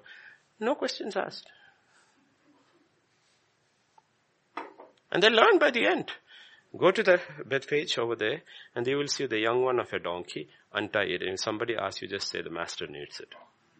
That's it. And they go, why are you taking it? The master needs it. And they said nothing because he already worked it all out in the spiritual realm. Nobody will say anything. This is how faith works. This is how faith works. But I'm telling you, even if you hear carefully and you'll obey carefully, don't detach the person, because that's where I have seen so many men of God fall away.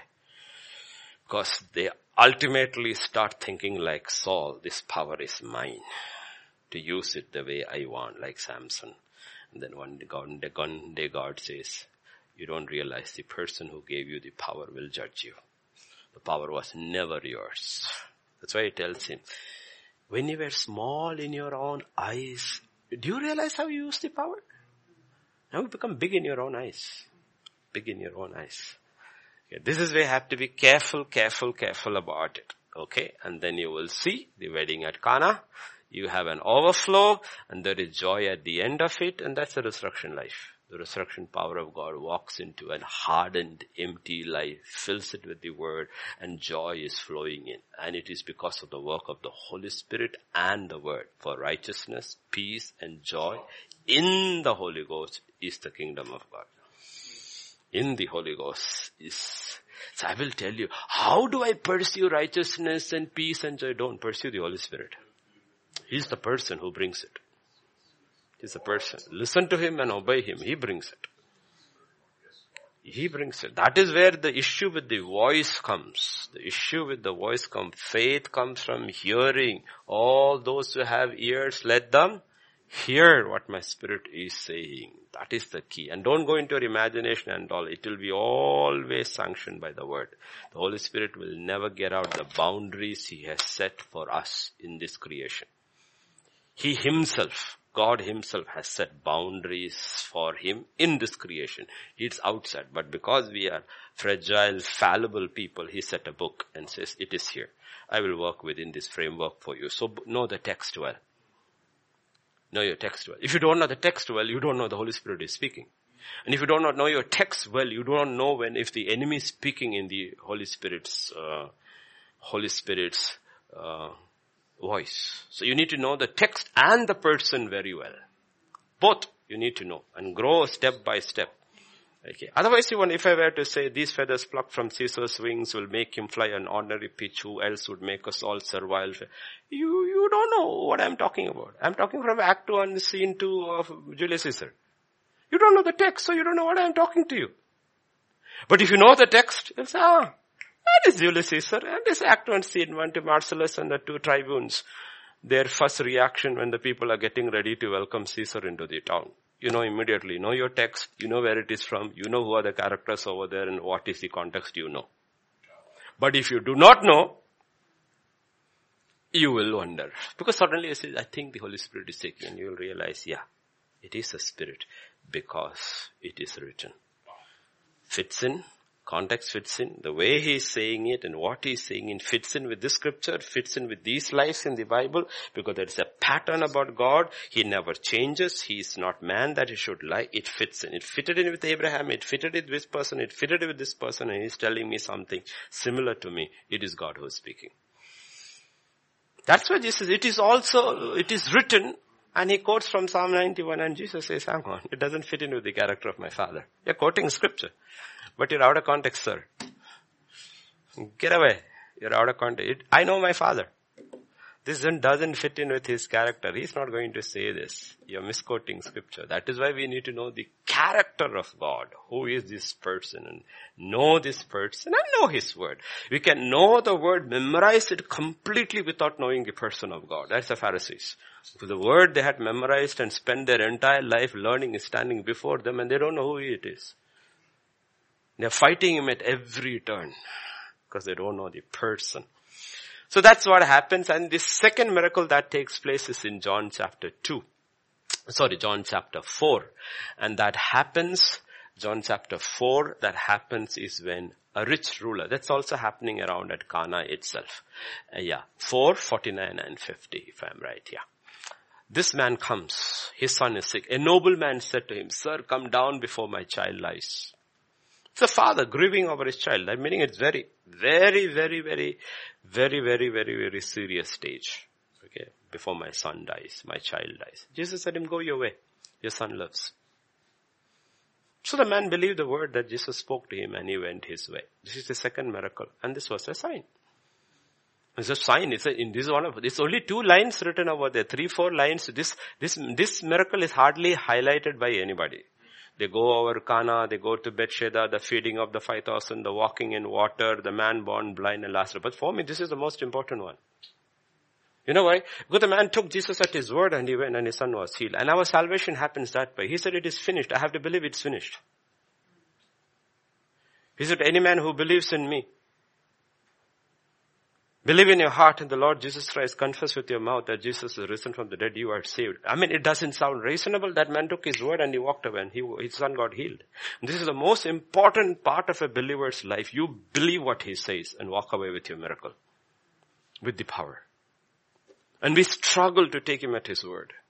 That's why I keep saying over and over again here, everywhere to pastors, they say, every word in this, I believe it is true, even if it has not happened me in my life. I will never negate it. I don't have to experience it for it to be true. It is true even if I haven't experienced. God is the same. It does not stop. Does he part oceans still? I don't know. Can he? Yes. Can you take you in the spirit from one place to another? Yes. Just because the book is written, God hasn't changed. So that's one entire denomination does it. Now the book is written, all these things. Who told you? Who told you? Do you think we need more the power of God today than in the days before? If you could take me in the spirit, I would go to so many places, preach and come back. But he doesn't do that. He gave us this. But if he wants to do it, he can do it. Okay, so don't ever negate. But the protection, that will go into the demand. No. Protection is knowing God. Protection is knowing God. Our protection comes from that, knowing God and staying close to Him. It's not like some of those great ones living like Sundar Singh, but Bhakt Singh and all, because they saw it and saw other people falling away and they prayed, I don't want the gifts of the Holy Spirit. Why? Why can't you trust the one who gives you the gift will also keep you? Can't you trust? No. No. Whatever He gives, I want. I want. But my prayer is, Lord, keep me. Keep me. Keep me, Lord. Keep me. And I believe this is one of the most incredible, simple, just 2 lines over there. And then on the way, the man's servants come and says, your child is healed. And he said, what hour? And they said, this hour. And then you realize that's exactly when he said, well, what kind of a man is this? What kind of a man is this? Jesus said, go, your son is healed. And he took his word and he went. And you realize everything with God works that way. Every miracle Israel experienced in the wilderness is because Moses took God at His word. Stand there. Why are you crying out to me? Didn't I give you the rod? Lift it up. What are you talking about? The greatest army of the world with their chariot, their battle tanks are behind you, their horsemen, their soldiers, mad with rage because they all lost their firstborn. It's not an ordinary army. It's an army filled with rage and vengeance coming after you. A set of people who have been enslaved all their life. And you're standing there with a stick, and what do you hear? Lift your rod. He takes him at his word, lifts his rod, and the miracle happens. Does that make sense? But he took him at his word and did it. And every time it is the same thing. The people are crying, the water is so bitter. Okay, did you see that stick? Put it into the water. Put it into the water. Every time. And when it comes to Jesus, Scripture says, my Father has never left me. Because I always do things. What does it mean? It's completely 24-hour channel going on. Knowing. So absolutely, totally sensitive to the Spirit of the Father. And walking in it. And when you look at it, here is a man saying that, I want it. I want it. I want to know Him. I want to know the power of His resurrection. I want to share in His sufferings. I want to be conformed into His image of His death. And therefore I can be partaker of that resurrection. He says, this is my 5-fold ambition in life. God said, you got it, man. I was looking for somebody like you. After Moses, I haven't found a guy like you. I was looking for you. Now you know what? You're going to get more than that. I will use you to write my word. On which the church will be established. You will be the one. I had 11 others who were there with me before, but you are the guy I'm going to use. Because you got it, what it means. And that man walks that way. That walks that way. That man walks. Stephen dies, yes. James is executed, yes. We have Peter putting away his tent, yes. We have revelation from John, but this is the only man when he's standing there, I see my crown. Nobody else says that. He says, I see it.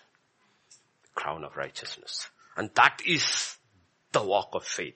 Because righteousness comes by faith, Your absolute successful end of that walk is that you have reached the pinnacle of righteousness. There is nothing left for righteousness to be achieved in your life. I see the crown of righteousness. I see it. Okay.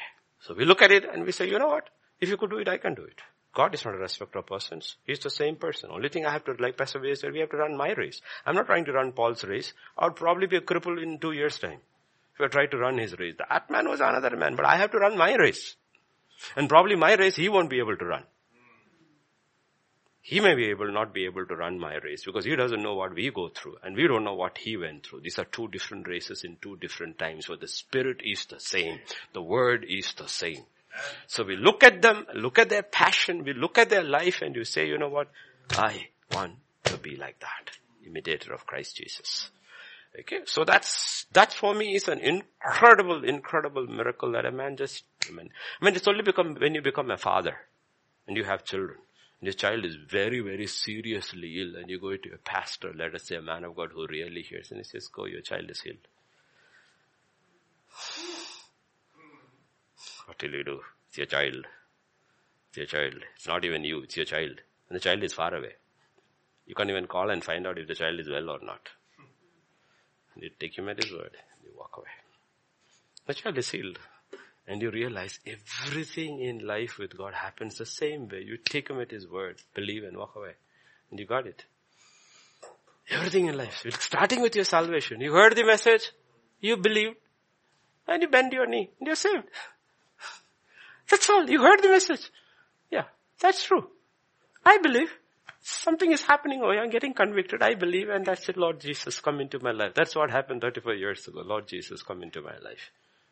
And that's the change started. And that's what God is talking about. And then we have the third miracle in John chapter 5. You have a man. We have to be politically correct now. We can't call him cripple because people will be offended today. You have to call him differently abled. Okay. No, that is physically or mentally challenged. Differently abled they are. There is in Jerusalem by the sheep gate. The cripple doesn't matter whether he's called a cripple. He wants his healing. We want to give him a name. God wants to heal him. You would like to put labels on people and set them in their bondage. Here, what are you? This is your label. Stay under that label. That's the mat on which he's sitting. We give them labels instead of getting them rise up from those mats. Okay? And what happens? We give all these labels. Ultimately, nobody is able to reach them because they are comfortable in their label. I am gay. Don't try to say I am wrong. I am gay. You are not gay. You are miserable. Call him by his name. You are not gay. You are miserable. You should know you are miserable. And deep inside you are miserable. But you're not allowed to say you are miserable because there is a lobby that is working. So you have given you a name, the mat on which that man is sitting. 5 porches. And it's what the scriptures say. Multitude of sick people, blind, lame, paralyzed, waiting for the moving of the water. We see that. Okay, and Jesus comes to him. The angel comes once a year and moves the water. The first one gets it. Now a certain man was there who had an infirmity of 38 years.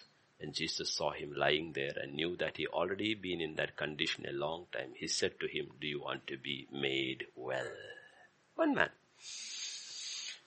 We don't reach that in one day, okay? But we have to reach there when you can be absolutely sure there is a crowd of, let us say, 400 sick people lying over there, and you just walk in, heal one, and walk out. Even before they notice what has happened. That's all Father told me to do. What is faith? To do the Father's will and not the people's pleasure. Do it and walk away. No hangama, nothing at all. And we go to Deuteronomy chapter 2, verse 14 and 15. We go all the way back to Israel's history and we see the only place where that word number is mentioned. At that time we took to come from Kadesh Barnea until we crossed over the valley of Zered was 38 years until all the generation of men of war was consumed from the midst of the camp, just as the Lord had sworn to them. Yeah, that's enough. Okay. 38 years. They had reached Kadesh Barnea, the border in crossing into Jordan and the promised land. 12 spies had gone out. They all brought the same report about the goodness of the land. After that, the testimony differed. Everybody says God is good. Do you differ? God is good? All the time? All the time? But do you experience it? No, there our testimony differs.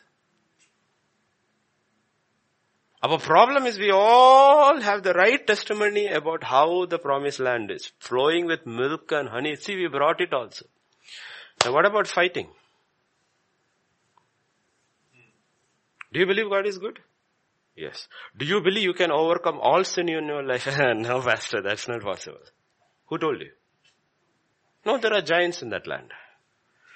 Do you think you can overcome the world in your life? No, there are fortified cities in that land. So the problem is we agree with one part of the testimony, but we do not agree with the solution. We don't agree with the solution. So people will say, don't say you can be perfect in life. But God said be perfect. Why would God say be perfect when you cannot be perfect? It's not a possibility of the rest. You are limiting the Holy Spirit? He says, be perfect.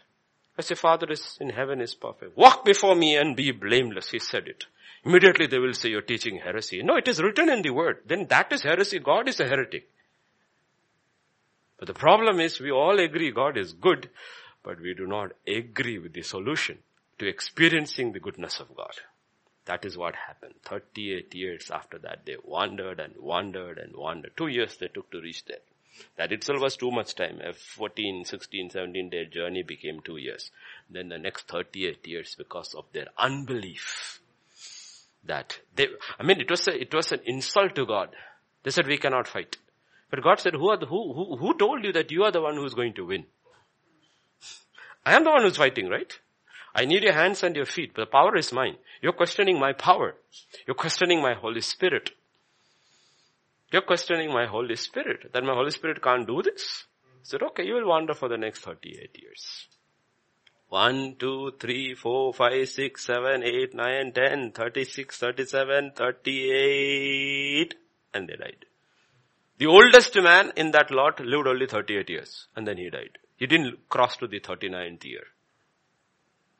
So Jesus comes to this man who represents Israel in the old covenant, in the wilderness, who never made it. He said, do you want to get well? Meaning, you're close to being judged and destroyed. You got your last chance. Do you want to cross over? This is a new covenant. This is the age of grace. Even you can cross over and overcome. Do you want to get well? Do you want to get well? And he is still making the same excuses. No, I try, but somebody always jumps in. Jesus said, that's not what I said. Pick up your mat and walk. Pick up your mat and walk. Take it up.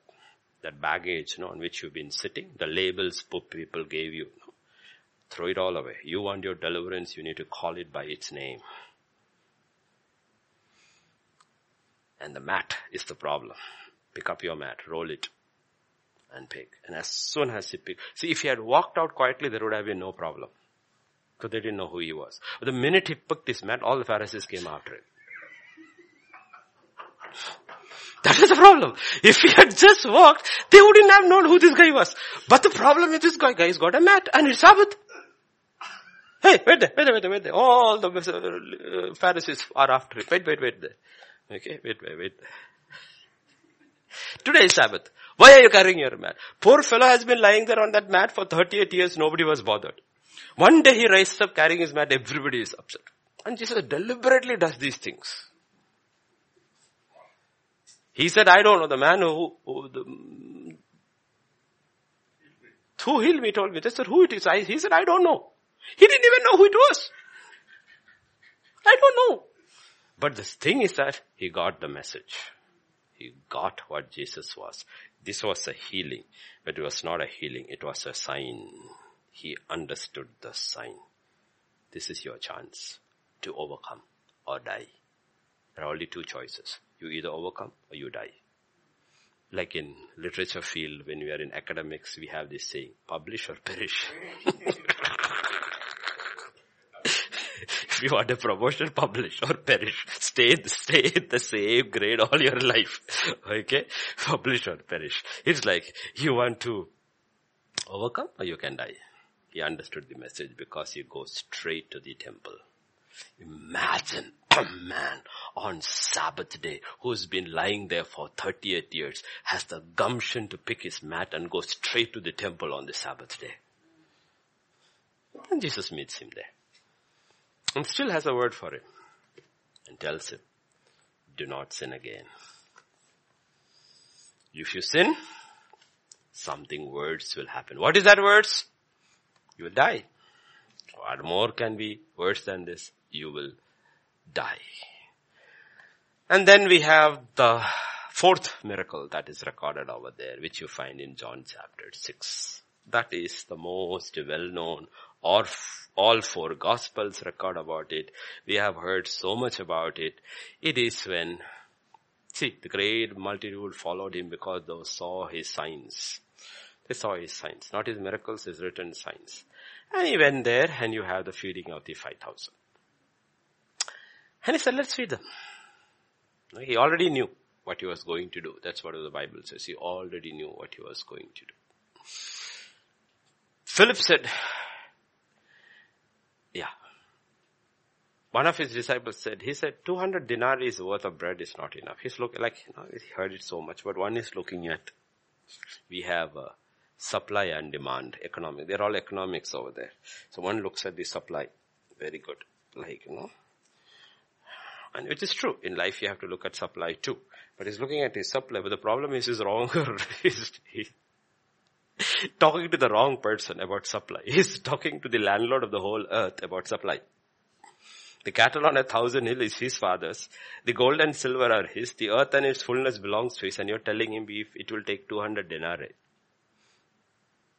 That's the problem. That's the problem. We speak economics to God.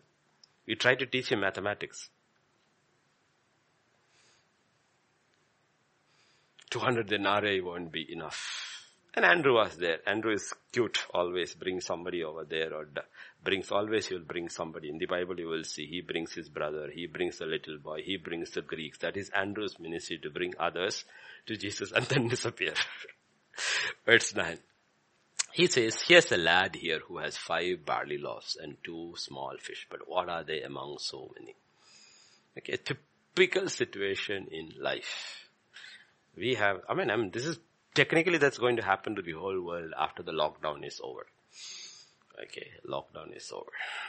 It's going to be an economic crisis. And you look at it, you look at all that you have, everything. You look at all the creditors, you look at all these things, and you are like that widow who came to Elisha. Your servant, my husband, your servant is dead, and they have come to take my sons. They don't come to take your sons. They come to take your house, your car, your refrigerator, your TV, everything. Because all was bought on EMI. And you don't know where to go. This is all I have. And God is saying.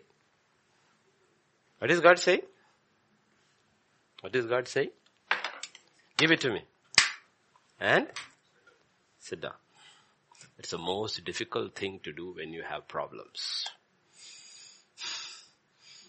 The easiest thing you can do when you have everything under your control and sit and not watch God TV but watch Netflix.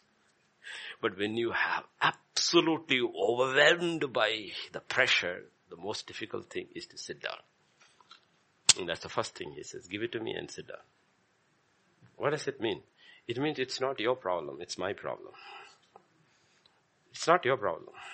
Once you have handed over what you have in your hand into his hands, it no longer is your problem, it is his problem.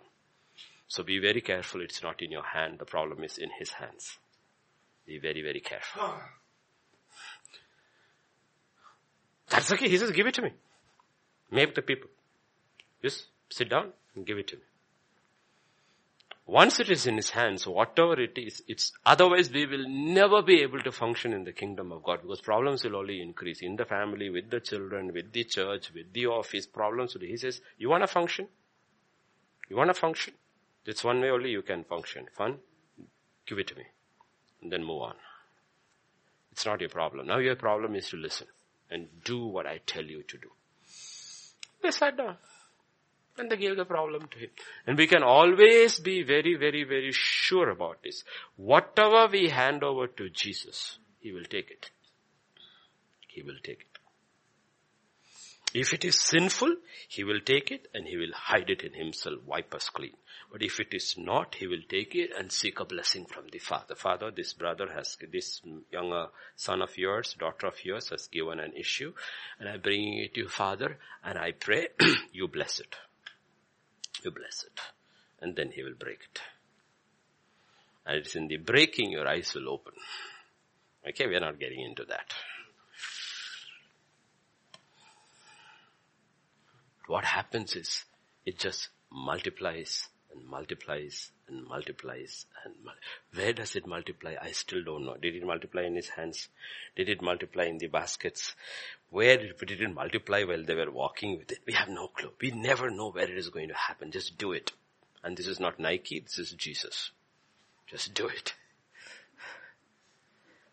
We do not know where the miracle will happen. This is the problem with people who are very rational thinking, No, it has to, God, I believe in miracles, but you have to do it this way. God says, no, you don't know my way. You don't know my way. You don't know my way. Okay, so we don't know where the multiplication takes place, at what stage it takes place. We do, like the wine. We don't know where it took place. We don't know where this took place. Only thing we know is everybody ate. Everybody was satisfied. And there was so much left over. And God says, you know what? I'm not stingy. I'm not stingy. I'm not stingy. When you have a need and when I give you to give your need, I won't give you just enough to meet that need. Then I am a stingy God. I always told you I'm a generous God. So in my giving also, you will be generous. I will be generous. Know that. I'll be a generous God. Why? Why do I want you to experience me as a generous God? So that you will be a generous person. Because you are imitating my life, right? You are imitating my life. So if I am stingy, you will be stingy. If the father is stingy, the son will be stingy. But if the father is generous, the son will be generous. So he says, remember, this is who I am. So even within the miracle and after the miracle, he will say, pick up all the leftovers. And they find his 12 baskets full. Everybody ate, contented, all full and going. And how many baskets full is empty every day, right? Every day there is excess food here. And you're feeding so many people. So many people. And do you know in this crisis that the world is, we are a small church with limited resources. I'll tell you something interesting. In this crisis that is going on, I'm not talking about feeding the church, which whenever I said we do. Outside the church, we fed only one Christian family. Hundreds of Hindus and 25 Muslim families. Even in this crisis, God is saying, I want you to be a blessing to the people who do not know me. One Christian family needed help, we helped. And hundreds of them Hindus, migrants, and 25 Muslim families who had no resources and no. And we were able to do it, and it didn't even blink. It didn't even bother to us. It just came and went, just like that. It's happening over there, And it's multiplying, because at the end of this, all this virus, everything is all over, and there should be a testimony of Christ in this country and every country. You know what? One set of people were always there who were givers. They were Christians. But God must be different. Otherwise, how can it be in every country the Christians are always giving? So there must be something common about them, and that must be their God. And we will say, yes, their God is a giver. From the beginning, God gives. And He is the greatest giver ever because He gave His only begotten Son. Other gods took other people's sons. The God of the Pharaoh wanted Israelites' sons, all of them. So God is telling us, where do we stand? Where do we stand? And then we come to the fifth one. Okay, we come to the fifth one. That is also in John chapter 6. After that, Jesus sent them away and they go in a boat. And they are trying to cross. You got it? Which? Okay. No. And what happened was, no, we're going ahead. Go further up. Yeah. Now when evening came, his disciples went down to the sea. He departed to be alone. Okay, he departed. He didn't want his disciples with him. You have to look at the context why he did not want them alone. He didn't want them with him. He wanted to be alone. Because there's tremendous pressure from the crowd to make him king. And he doesn't trust his disciples with that kind of a temptation. These guys also want to be kings.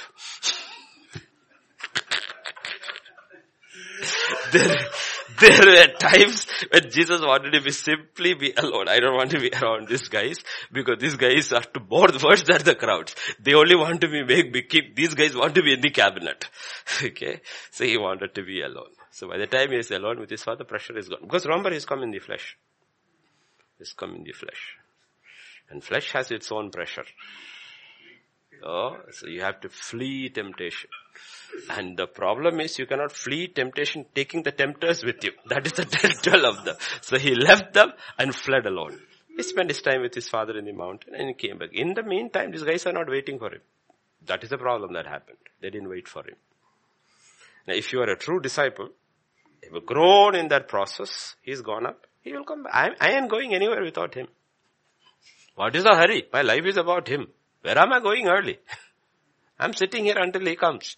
They got in the boat and they went. He allowed them to go. They got into the boat and went over the sea. And when they rowed about 3-4 miles, they saw Jesus walking on the sea and drawing near the boat. Okay, and this scripture will also say wind arose. Yeah, the wind. Okay, it was already dark and the sea arose because of a great wind was blowing. Okay, and he came and they were afraid. They had been rowing, and they were afraid because they saw the dark figure coming. Okay. This is called the fear of the unknown. And most of us are crippled by the fear of the unknown. And when in real life, the unknown has never crippled anybody. When the unknown becomes the known, you realize it was nothing. When you first came to India, weren't you afraid? Are you afraid now? No! India was an unknown. Now you know India better than Indians. You sing in how many languages? Indian languages, no? But this is what happens. This is the fear that cripples us. What we do not know, but that is where faith should come. If you know, do you need faith? No. What is faith? Faith is trusting God with the unknown. That is faith. If it is known, it is not faith, it is sight. It is sight. Right? It is sight. And that's the problem. They say here, and they are afraid. They are afraid. And the problem is, what is not within our hands, which we cannot control, the unknown scares us. Okay, the unknown scares us. And that's the first act Jesus does on the cross. He takes the fear of the greatest unknown. What is that? Death. You don't have to fear. You don't have to fear death anymore. Because the greatest unknown for man is death. And everybody who is very brave about death is Dutch courage, because they don't know what is on the other side. It's not real courage. It's not real courage. Okay?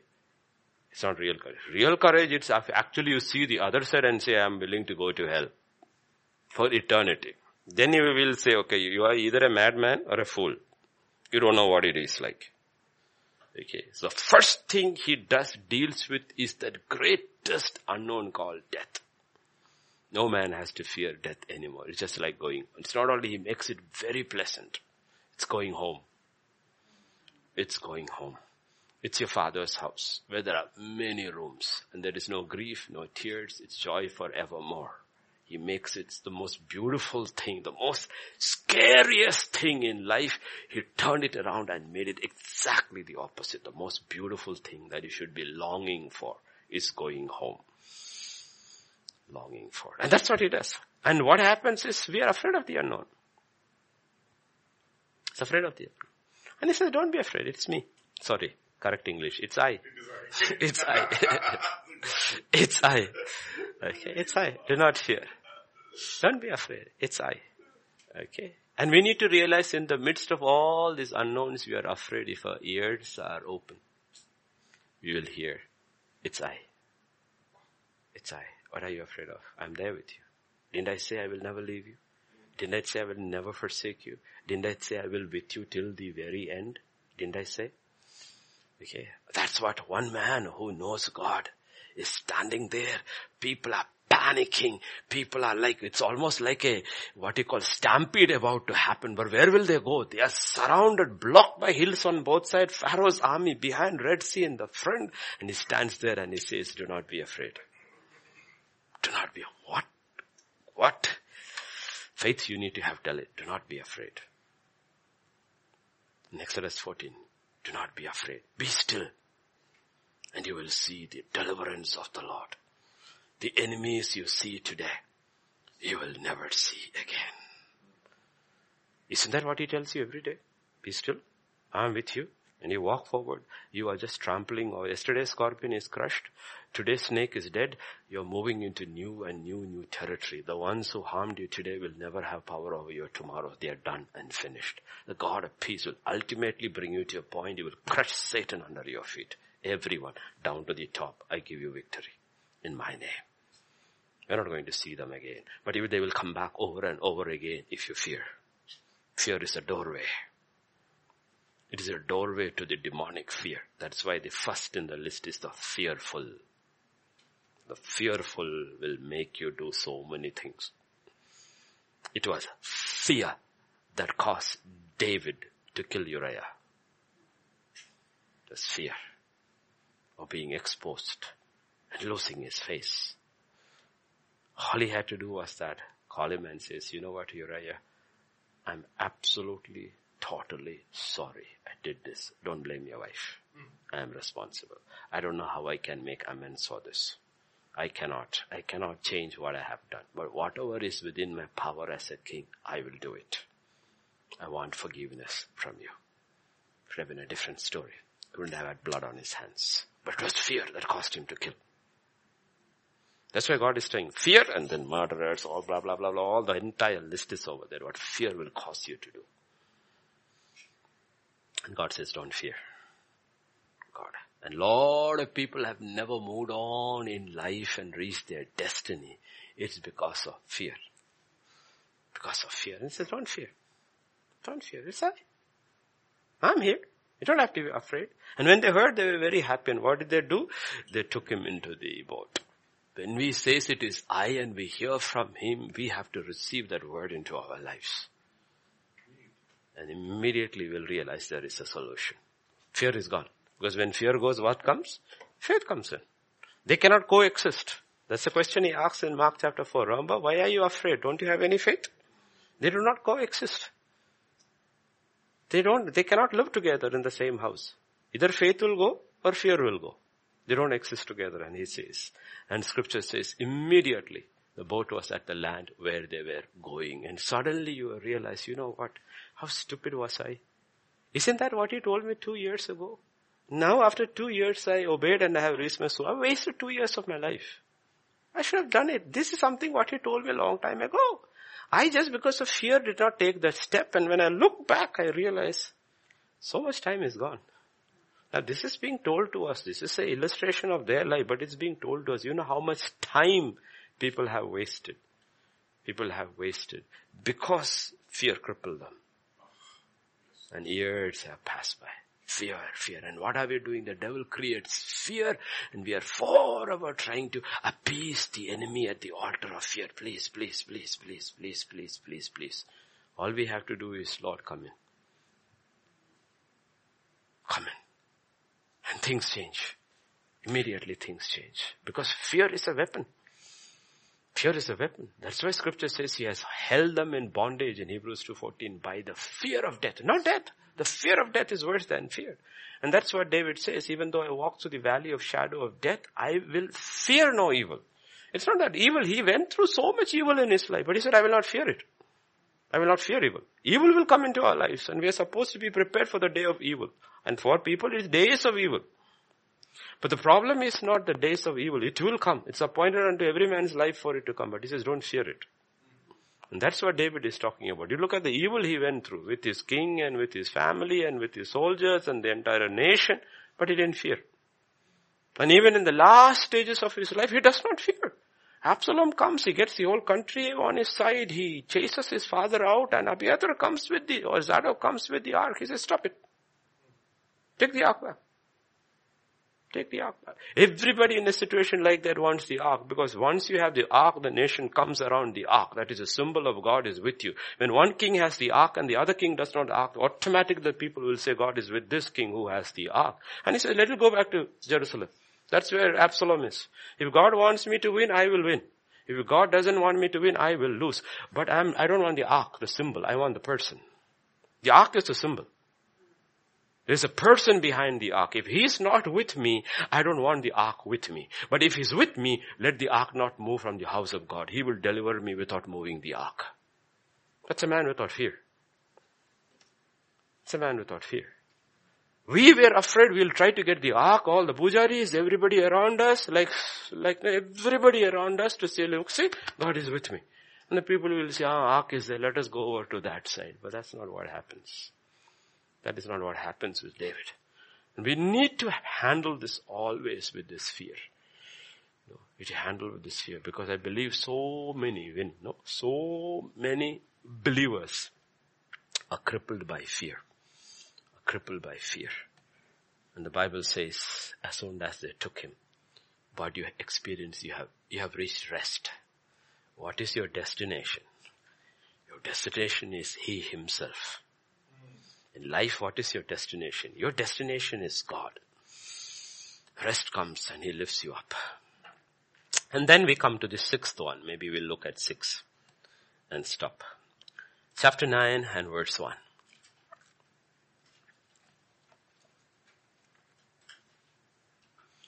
Now Jesus passed by and he saw a man who was born blind. And the disciples want to have a theological discussion. They want to do apologetics over a blind man. Tell us, who sinned, this man or his parents, that he was born blind? Jesus answered, neither this man nor his parents sinned, but the works of God should be revealed in him. That's an incredible theological statement that goes against every accepted notion from the Old Testament. Because in the Old Testament, if something bad happened to you, it's because you sinned. These are Job's 3 friends. And these are their chelas. They're walking with Jesus, but they are their disciples.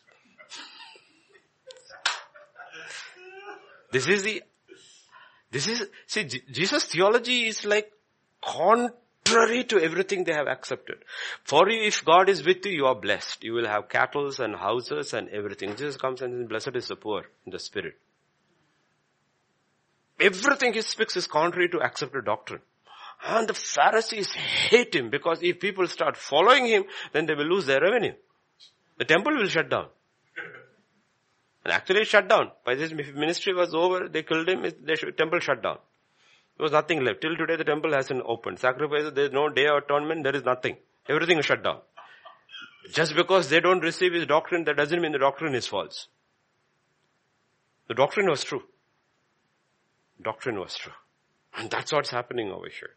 He says no. And you have to see always things in that light. When bad things happen to you, and good things. When good things happen to you, you want to come and give a testimony. What about when bad things happen to you? Is it not the testimony of God that glory will come to God through it?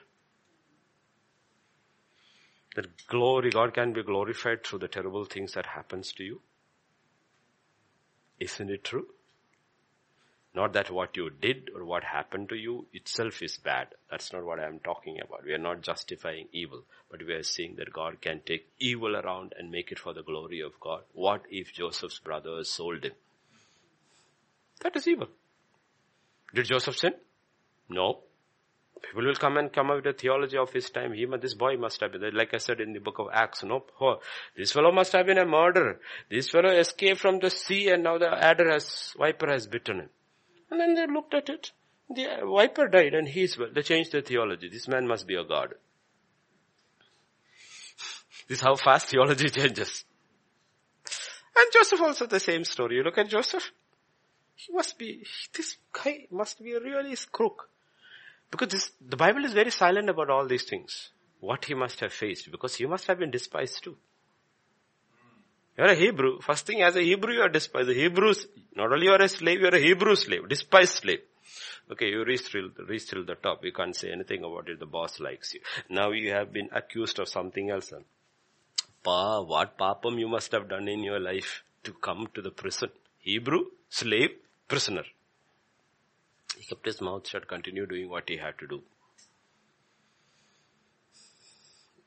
What is the best defense against evil in your life? Keep quiet and just do what God has to do, told you to. Not about evil in somebody else's life, your life. Keep quiet and just do it. Because that's your act of faith. Your act of faith. You do it. Jesus said no. He said no. This is for the glory of God. And then he does what he didn't do anywhere else before. He took he took little mud, spat into it, made a paste, put it on his eyes, and said, go, wash it in the pool of Siloam. Now why does he have to do that? Couldn't he have just put it on his eyes and said, be healed? But you don't go question God's ways. One is born blind, telling all of us are born blind. All of us were born blind. And unless God does a creative miracle in our eyes, the resurrection power comes in, we will never see. We'll never see. We'll never see. Dust unto dust we will go. So he takes a little dust like he did with Adam. Adam was handmade. Okay, he was a handmade replica of God. So he must have made each of that parts he must have made. So he took it. Now we don't know Adam's eyes was, whether God spat on it and made it, right? No? Now we'll say, oh, we put Ray-Ban glasses and God says it was spit, man.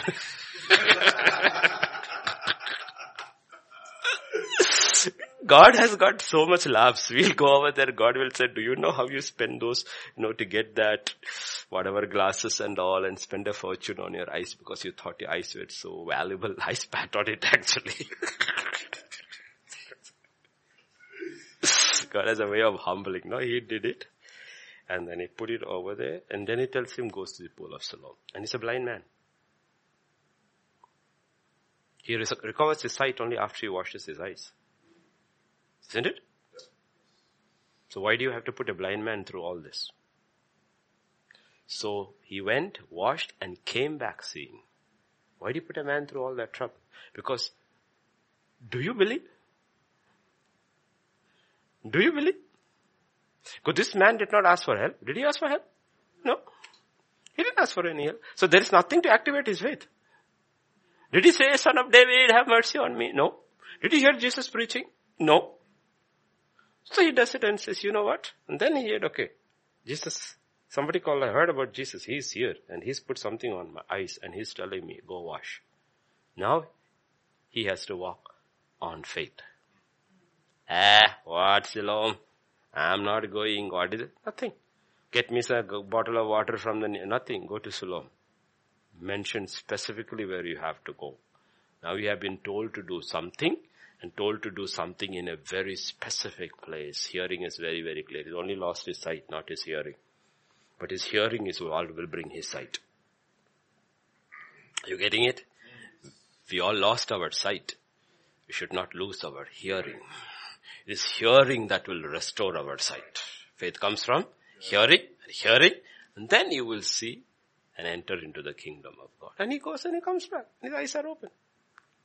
And then immediately, every time somebody gets healed, everybody has a problem because it doesn't agree with their doctrine. Everybody is upset because there is a doctrinal issue for them because the doctrine is not the doctrine of the kingdom of God. It's man-made doctrines. And there they all struggle. So there is a man, dust unto dust. Then finally, let us finish Lazarus off because we know Lazarus' miracle so much. There is Jesus at the seventh miracle, the final miracle before he dies in, and that is his greatest sign for that generation. Lazarus was ill, he heard, he didn't go. Very clearly mentioned, Lazarus whom he loved doesn't go. Disciples say, he says, no, he's only sleeping. They thought maybe he's not sick. Then he hears he's dead. He does not go. He delays it another 2-3 days. And by the time he reaches, it's 4 days. And he tells them this is for the glory of God. So if a miracle is delayed also, it is for the glory of God. If it is immediate also, it is for the glory of God. So do we understand God's ways? That's why it's so important to hear. Oh, it's been waiting for so long. Nothing has happened. God says when it happens, it is for the glory of God. But Lord, 4 years late, yeah. That's the time I have set. I'm the one who sets time. I'm the one who sets time. There are so many miracles which are immediate. There are so many miracles which are delayed. But both are miracles and both glorify God. Because we don't understand God's purpose. Okay, on the 11th year, what happened if Joseph had been released? Would he have been glorified? No. Last 2 years was the most miserable years of his life, probably of those 13 years. Hope deferred makes the spirit go dry. But God was telling him, don't lean on the hand of flesh. If I sent you here and I gave you the dreams, I know exactly when to get you out. Don't try to get recommendations to get out of your situation. I will open the door. You get out when I tell you to get out. Stay there. Stay there. I have an appointed time for you. Don't try shortcut methods to receive your miracle before its time. There is a time I have set. And if your miracle comes to you on your appointed time, that means you also have grown to that position to receive it. And you are ready to carry it. If you receive it before that, you know what? Your head will be too heavy. And you are liable to fall, though the miracle was for you. Yet you received it before your time. That's what happened to Saul. He blew his trumpet before he grew. He was not ready for that.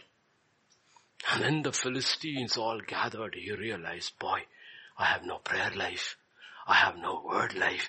I started a ministry and called for a fast. Now the demonic all has come. I really don't know how to fast. I don't know how to. That's how a lot of ministries just collapsed under the weight. They also looked, if he can do it, I can also do it. And they realized, he did it. You can't do it. Because this is a battle. This is a spiritual battle. You have no clue what you are getting into. Like the famous Alexander Pope lines, fools rush in where angels fear to tread. You know? And there are a lot of fools in the ministry.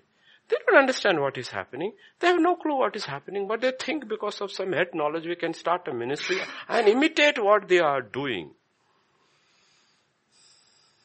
Imitate. And you can't do that. Because even to preach the gospel, you're trying to save somebody from the clutches of hell. And it's a battle. It's a battle. So you have to be very, very, very careful about this. So God says, grow. I would like you to grow, but grow in your time. Let it come to your time. And that's what is happening over 4 days late. He says, remove the stone. We know what he says. If you believe, you will see. We have heard, known. She says, no, there must be a stench now. It's been 4 days. He says, did I not say to you, if you believe, you would see the glory of God? Didn't I say that? So this is the problem. When God talks about it, okay, I'm telling you, in life, there will be a lot of things which God will tell you, take the stone. And you look back and you will realize, Lord, there is a stench. If I take the stone off, there will be a stench. God says, do you want resurrection life? Or you are content to live with the stench and never experience my life? It's your choice. It's your choice.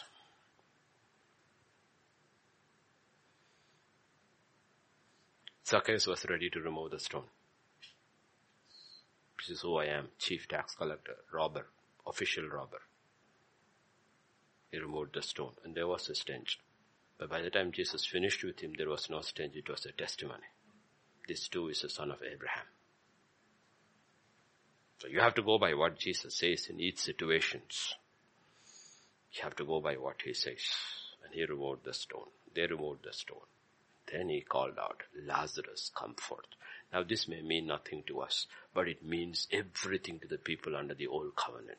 4,000 years from Adam to Lazarus. Jesus is closing the old covenant and starting the new covenant. 4,000 years, that is 4 days into 1,000. 4,000 years of people have the hope of resurrection because one man came out after 4 days. They have the hope of resurrection. See, 4 days. We are 3 generations, 3 days people.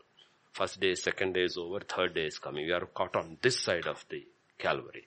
They are caught on that side of the Calvary. So for us, he was in 3 days. It's a 3 day. For them, it's 4 days. Together it is 7 days. And the 8th day after Satan is thrown, sin is abolished, there is no flesh and new creation begins, the reign of God in its totality. Absolute holy purity. So here is one. He came out. He came out. And he comes out. And he's very specific. He calls you by name. Lazarus, come out. If he had called, come out, everybody would have come out. Lazarus, come out. And then he looks at him. He who had died came out bound hand and foot with grave clothes. That is what you need to realize. Salvation means there was only one who was resurrected, whose hand and feet were not bound. Because when he was living, his hands and feet were never bound. So when he rose from the dead, his hands and feet were not bound. That was Jesus Christ. When he rose from the dead, he just rose, shouldered, lifted and gone. But everybody else, when their resurrection life comes into them, they are still bound by their past. They are bound. Their legs are bound. Their hands are bound. Their knees are feeble. Their hands are feeble. Neither are they able to walk with God, nor are they able to praise and worship Him. And they have to be unbound. And that is the ministry after salvation, removing the grave clothes. These are the clothes of your past before Christ. And those clothes have to be removed. A lot of people, what they do is that they make 3-piece suits out of grave clothes. And they walk in that and say, I look so nice. God said, don't you know that's grave clothes?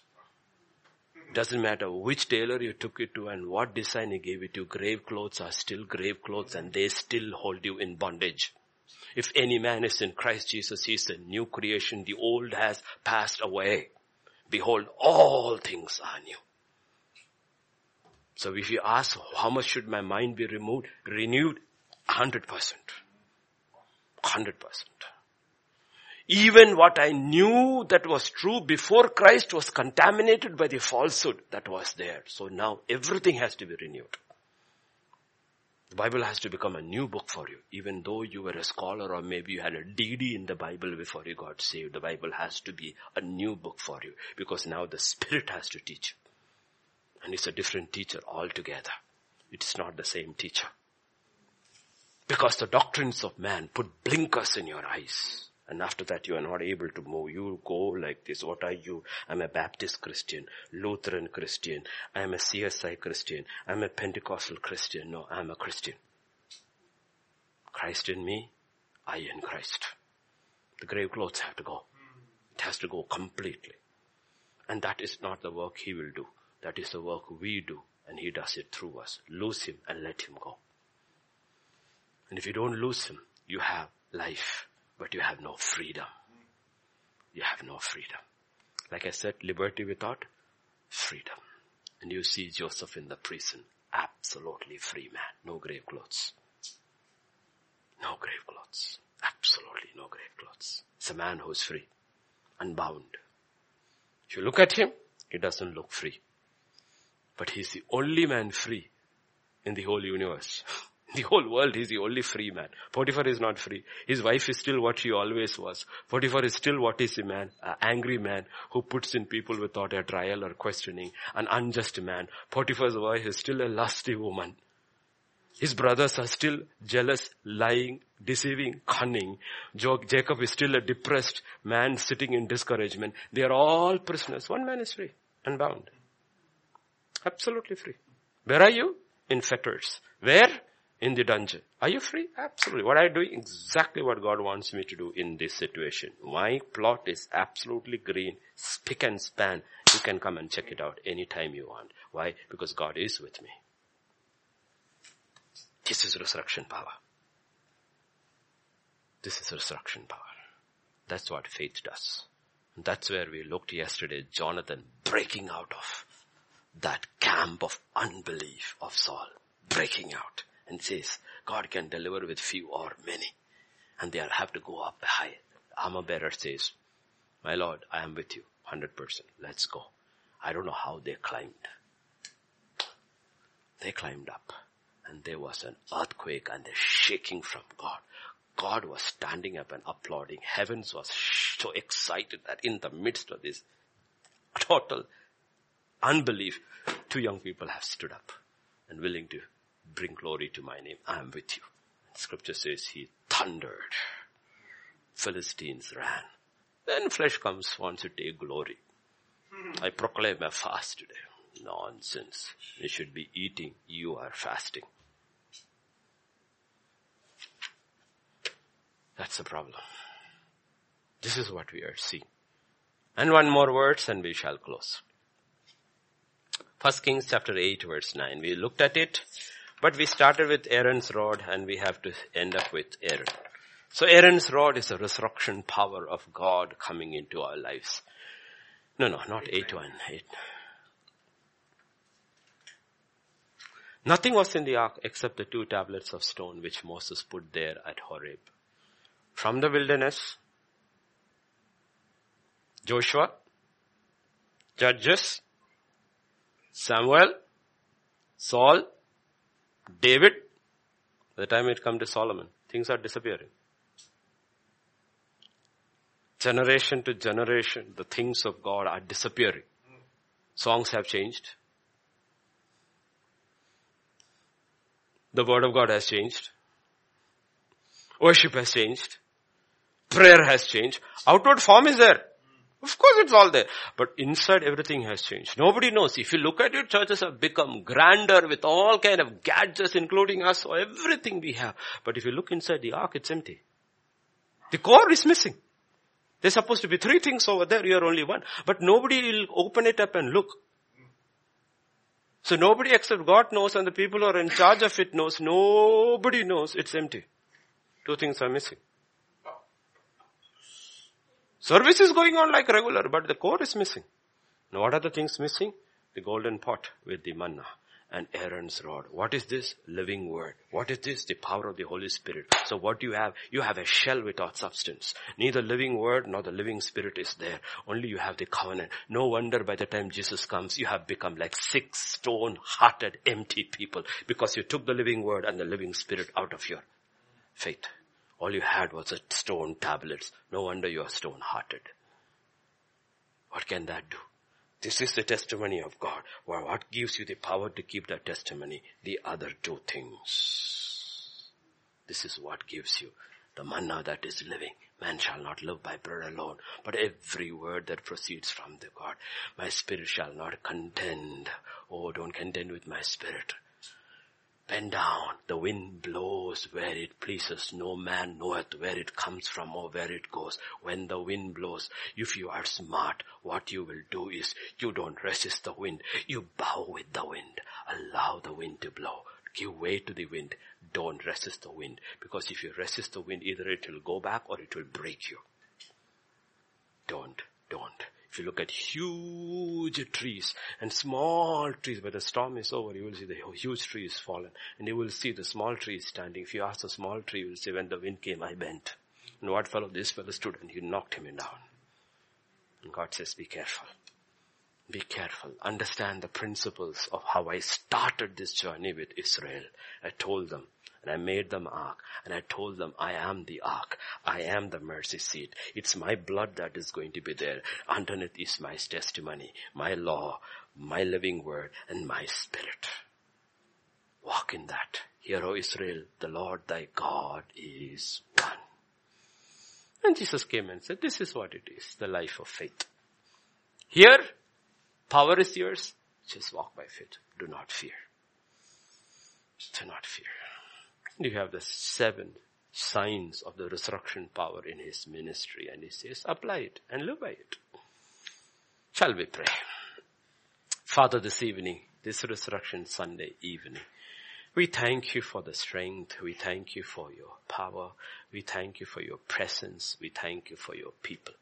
We thank you first. The people come second. If you weren't here, it doesn't matter how many people listen. It still will be worth nothing.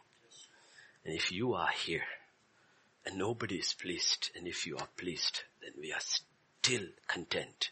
We know we have still achieved our purpose. So I pray this is true for everyone, Lord. Everyone who is listening, wherever they are. Let God be God. Let God be first. Let God be lifted up and be exalted. Let the power of the resurrection, that is the very power and the presence of the Holy Spirit, come into everyone's life, Lord, even as wherever they are. Let them stretch forth by faith and receive healing from the hem of your robe, because, Lord, you are there with them. There's many who are hearing who are ill. And I speak that word, be healed in Jesus' name. You are far, I am far, but he is near. And his word says in Psalm 107 and verse 20. I send forth my word and healed you of your infirmities. And I'm speaking that healing. Be healed in Jesus' name. Some of you are spiritually dead, yet you're hungry. You're almost dead. Or you're dead, but you're listening. To you I tell, little child, get up. Begin as a child. Get up. Let life come back. You knew God once, but you had gone away, far away. But in this season, He has brought you back to your senses. Come back to life. Let faith arise. Start your journey back to the Father's house. The Spirit will empower you.